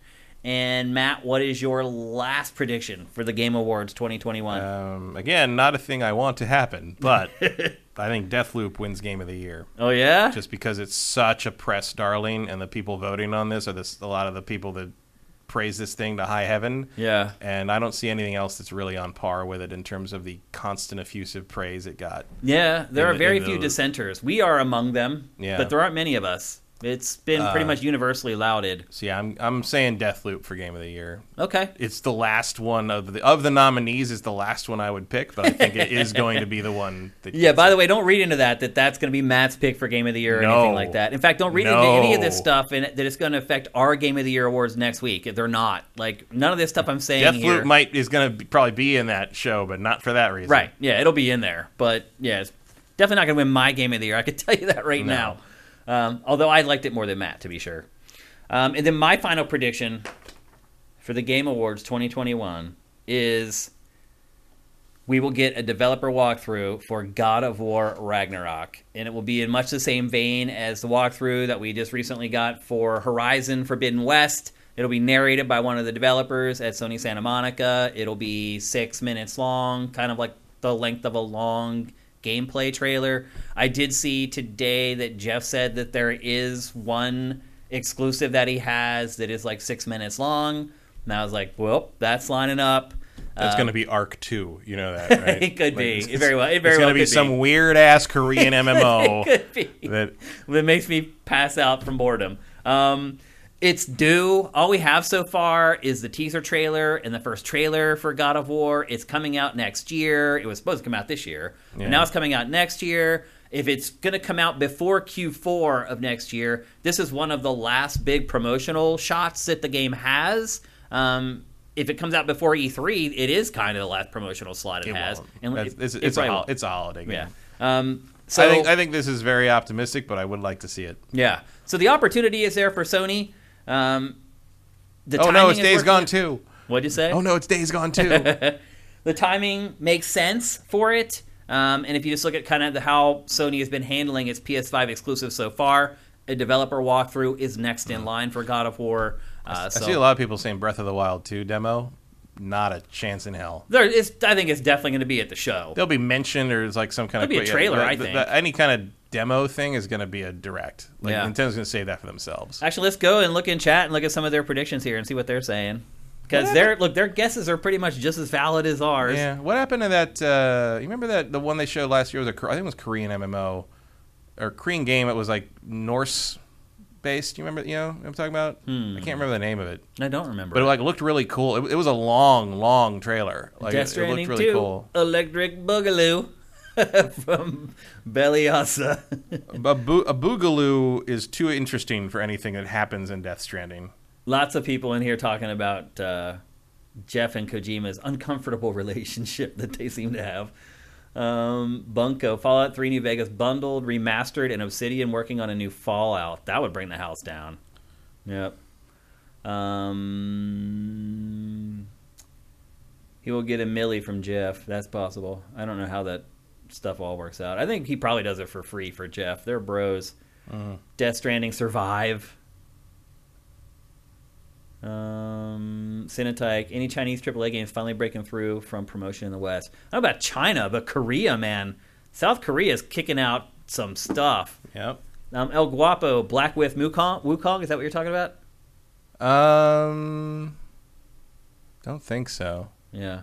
I mean, that Black Myth Wukong is a Journey to the West game. Yep. Ashes in the Hourglass This is might have saying, been Valhalla Rising. Oh. That might have been what I'm thinking of. I don't know. Doesn't sound familiar. Ashes in the Hourglass is saying Breath of the Wild demos were at the Game Awards 2014 and 2016. But the one was that it wasn't really a demo. It was like him and Numa sitting there watching a TV with footage on it. Yeah. We'll see. I am excited for the Game Awards. The next 2 hours for me are going to be insane because I leave here when I wrap the show. I have to wait to save the show onto a drive, and I have to rush across town. And there's no such thing as rushing across town in LA. It just doesn't happen. Yeah, no, you get there when you get there. Right. I need to rush across town to get to my post-op appointment with the knee doctor so he can check my knee and make sure that everything's going the way that it's supposed to. Then I have to rush back. Then the Game Awards kicks off, and I have to curate all that stuff with Vincent for the Game Awards. I was going to go to the Game Awards, but now I'm not. It's just too much. And my knee, I don't feel comfortable being around crowds. I'm afraid someone will stumble into my leg or whatever. So I'm not going. So then I get back. I do the Game Awards with Vincent. We curate all the stuff for that. Then I got to get GameFace going and get that all set up to edit and then render overnight and upload overnight. Today's insane. But before we go, it's time for Name That Game, people. For some of you, your favorite moment of GameFace every week. If you never watched the show and you don't know what Name That Game is, it is a brief quiz show where I give you a series of clues and you need to try to guess the game that I am hinting at. You win all ties, you're playing against Matt. So if he guesses it before you, you don't win. If you do win, you get a set of 6 sifted stickers that we will ship anywhere in the world. Chat wins all ties. If Matt guesses the name of the game and I look over and it's already there, or if it appears in a couple beats after that, I give the win to the chat. Honestly, the object here is to give stickers away to our most awesome supporters, the people who show up and watch this show live week after week. I want to reward you guys. And with that, we're running out of time, so we got to get straight to it. Are you ready, Mr. Kyle? Sure. Let me get the sound effects all queued up here before we get going.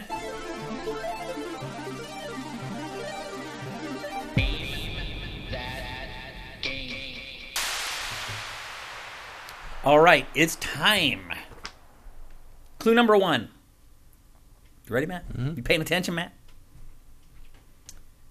When taking photos goes wrong. When taking photos goes wrong. Clue number 1. Let me bring up the chat here on the screen. Pokemon Gold, no. Death Stranding, no. Fatal Frame, no. Zack and Wiki 2, no. Boy, you really thought I'd go back to the Zack and Wiki. Yeah. Bug Snacks, no. Pokemon Snap, no. MGS4, no. Life is Strange, no. Fatal Frame, no. Dead Rising's a good guess. He got it. That's it. Yeah. Arigato-san, we have a winner. Thank you, son. Congratulations. It's so hard to write these. I kind of thought people might have a chance to get it on the first clue because it's okay, photos. How many games are there with photography in them? And then I was like, people will just Google video game photography. And they'll just go down the list and keep naming them until they get it right. And sure enough, someone got it right. And it is Dead Rising. Hey, he's freelance, pal. Good job. I am going to read the rest of these clues because I worked on them and wasted my time doing it. Clue number 2, everything is a weapon. Clue number 3, shop till you drop. Yeah. Game takes place in a shopping mall. Clue number 4, the clock is not your friend. Yeah, I hated that. You had to finish it in 72 hours. I actually wrote an extra clue for this one. I don't know why, because I should have known people were going to get it from the first couple. The next one is, frankly, you should not head east. Lead character's name is Frank West. Yep. And then the final clue, this one would have definitely given it away, a new dawn for zombie games.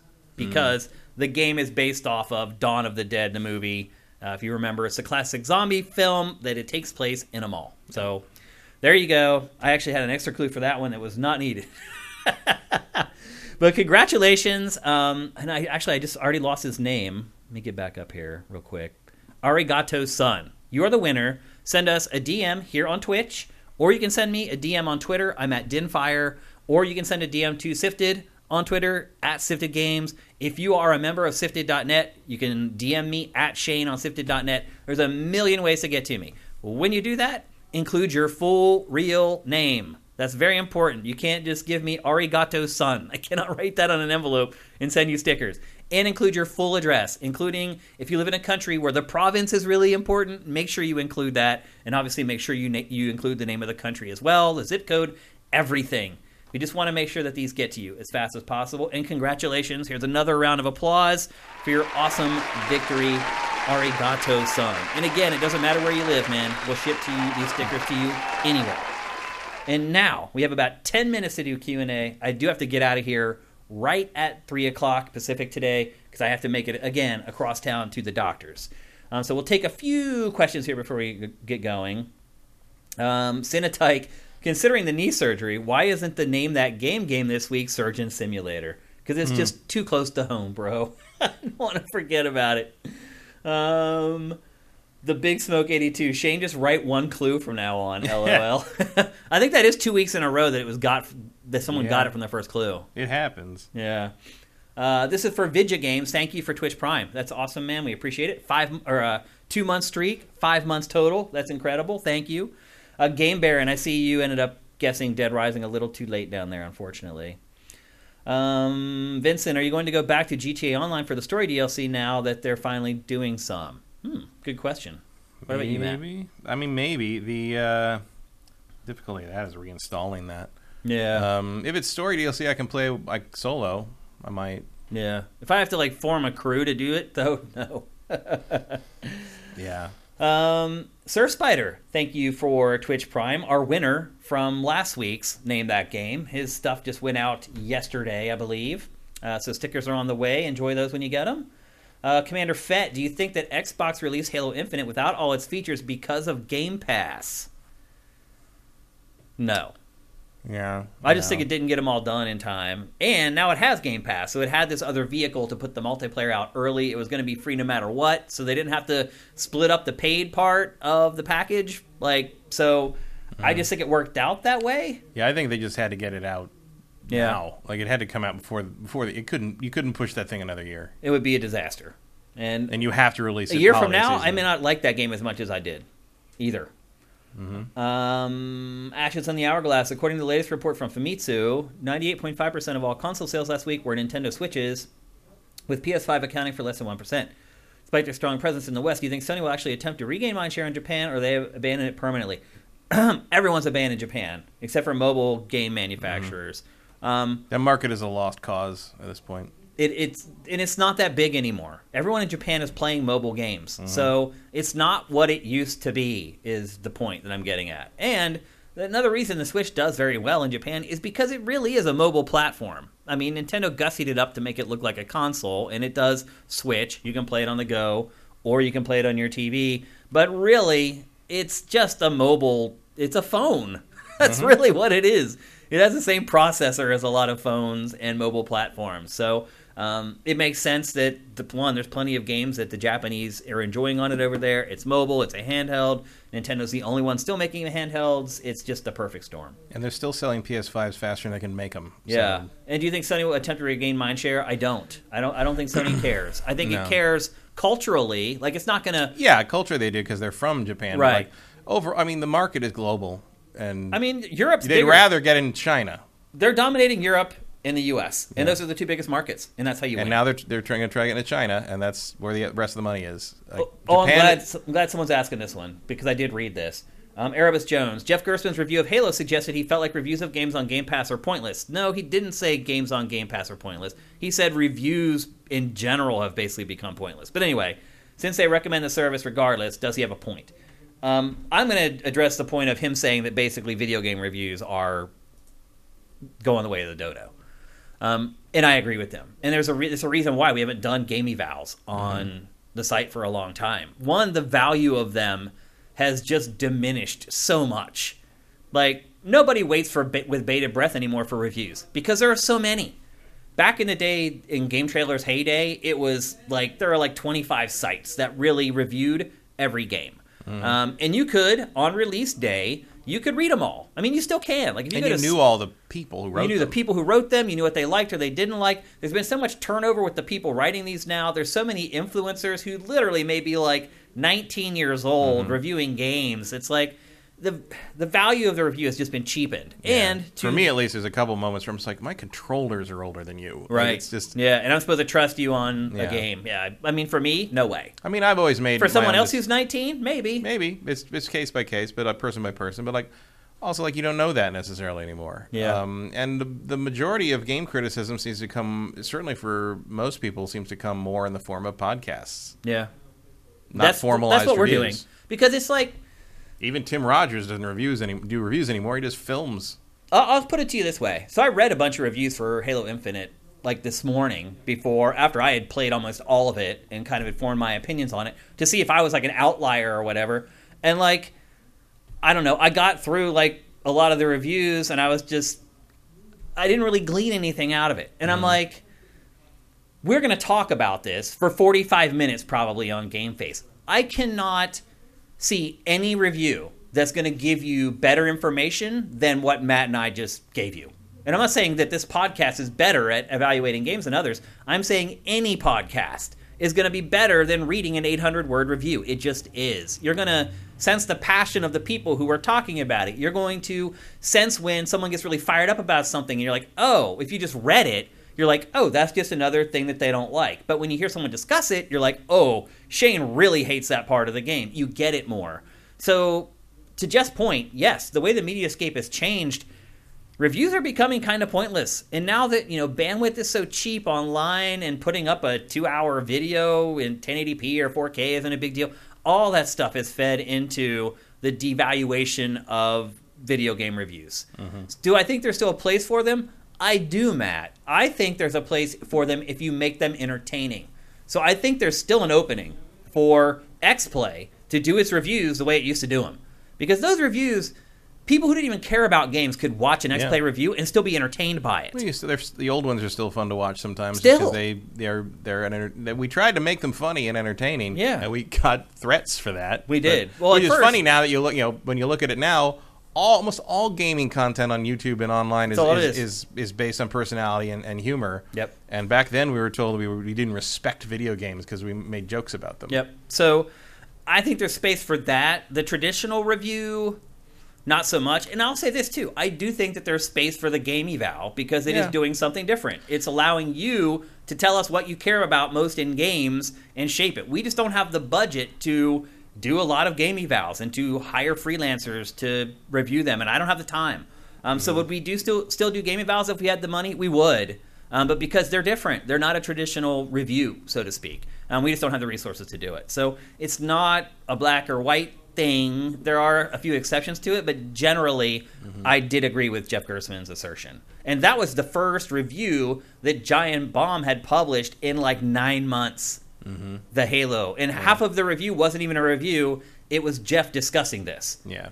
About how things have changed, and normally I would be writing this and that about Halo Infinite, but now it doesn't seem like it makes sense to do that anymore, and blah, blah, blah. And he's right. Yeah. He's on the money there. It's the world has moved on in large part. Yep. I mean, I will always have a soft spot for the kind of the formalized review. I have a full run of Video Games Computer Entertainment Magazine, which is like the driest, most impossible to sell to someone today magazine, maybe even of all the old gaming magazines. Yeah. And I respect those guys tremendously, everyone who worked on those, Andy Eddy and all those guys. But like, it's amazing to see what it is now and how different and how it's all personality and opinion driven in a way that it just never was before. Yeah. And it's not really worse or better. It's just sort of different. Yep. And so I certainly understand. I haven't read Jeff's review, but I understand sort of why you'd sit down to write that and be like, why am I doing this? Yeah. Because I'm going to go on the Giant Bombcast in an hour, and I'm going to talk about it for like 40 minutes. Yeah, and like 50 times as many people are going to hear that as they're ever going to read and this. Why am I sitting here working on this piece of writing that, let's be honest, writing's hard. Yeah. It takes a lot of time. You have to go back over it and am I leaving stuff out? Have I worded this correctly so there isn't any confusion? Writing is very complicated. It can be a pain in the ass if you're not good at it. And Why? Why would you subject yourself to it when you don't have to, when you can tell the story much better on a podcast or some other form of content? So I hear Jeff, like, he's right. Yeah. Things are changing, and I think for the better, honestly. I think it's better to listen to a podcast or watch a podcast in our case. You'll have a better idea of whether you're going to like the game or not than just reading one of my reviews. It's just the way it is. Even a really great video review like we used to do at GT, it's still better to listen to a podcast, I think. Just like one more. Minority Games, how was the knee surgery? Did you watch the video? I did not watch the video at all. In my knee surgery, you'll have to watch the beginning of the show. Maybe you showed up late. I talk about it at the beginning. It was more than I thought, and I bit off more than I can chew, and I now fear I am going to be gimpy for the entire Christmas holiday. When I have to travel home, and I'm on trains and rental cars and all this other crap, it is what it is. It's too late now. The knee's already cut and split and swollen, so there's no going back. I'm just trying to stay positive because that's all I can do. One final question. Shane, have you discussed the Raven stuff yet? I'm so infuriated about this as someone who worked 2 years at Raven. Muddying Raven name to all the other shit show at Blizzard is awful from all the journalists. I'm not 100% sure what he's talking about. The Raven thing was there was something about... Is it just laying off QA people? Well, it's because they promised like improvements and bonuses or whatever, and then they suddenly, and raises and stuff, and they suddenly fired a bunch of people. And it was only like a dozen people though, right? Yeah, but it was also part of the it's been part of the scandal with the sexual harassment and all that. And I guess some people think they're being singled out, but like, I mean, they're just part of the deal. They've been around forever, and so they've had a lot of time to make a lot of mistakes in that regard. So I'm sure there's a lot of stories. It's personal for you because you work there, and I mean, I hate to say this, but layoffs happen all the time. And just be glad you're not working at, what was that company where the CEO fired 900 people on a Zoom call this week? I don't remember what that was. There's a CEO that fired 900 employees on a Zoom Kellogg's. call. Kellogg's. No, it was called... Kellogg's is replacing 1,400 striking people with scabs. It was like Better.com or something. I think that's what it was, Better.com. He fired 900 employees in a Zoom call and showed no emotion. He said, if you're on this call, you're one of the unlucky ones who is now laid off. Yeah. I mean, the important part is that the Raven thing seems to have been kind of the thing that sparked some actual like work stoppage and walkout stuff this week. So more traction, more movement, more reaction, more pressure on Kotick and the leadership of Activision to actually do something. Yeah. So. All right, that's it. We got to cut it off here. I got to rush across town to get to the doctor. If I don't get this appointment, I may never get another one because everything's just so backed up from COVID. Yep. Thanks to everybody.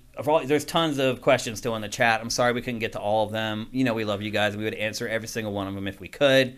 If you're listening to this out on any of the podcast services, and the show is on all of them, it is 4 days delayed on all the podcast services and on YouTube. But if you're watching or listening for free, please check us out at patreon.com/sifted. That's sifted without the E. You can pledge as much or as little as you want. For $4 a month, you get all our content early, Pachter Factor a week early, GameFace 4 days early. I think we're the only major gaming Patreon left at $4. Everyone else has jacked up their price. We've stayed at $4. We'd really appreciate it. It is the holidays. And if you can't do that, please subscribe with Twitch Prime. If you're watching on YouTube, the instructions are down below. Really appreciate that. We got to do something, people. We're hurting financially. Just being honest with you guys as the holidays appear. So anyway, thanks, everyone. Glad I finally got in here to do this. I regretted it at first as I was limping around in here. Once I sat down and did the show, I'm glad that I did it. We will have our Game of the Year episode next week. Follow Sifted on Twitter at Sifted Games to figure out what day that is. I'm not 100% sure when that's going to happen yet. So make sure you're following us there.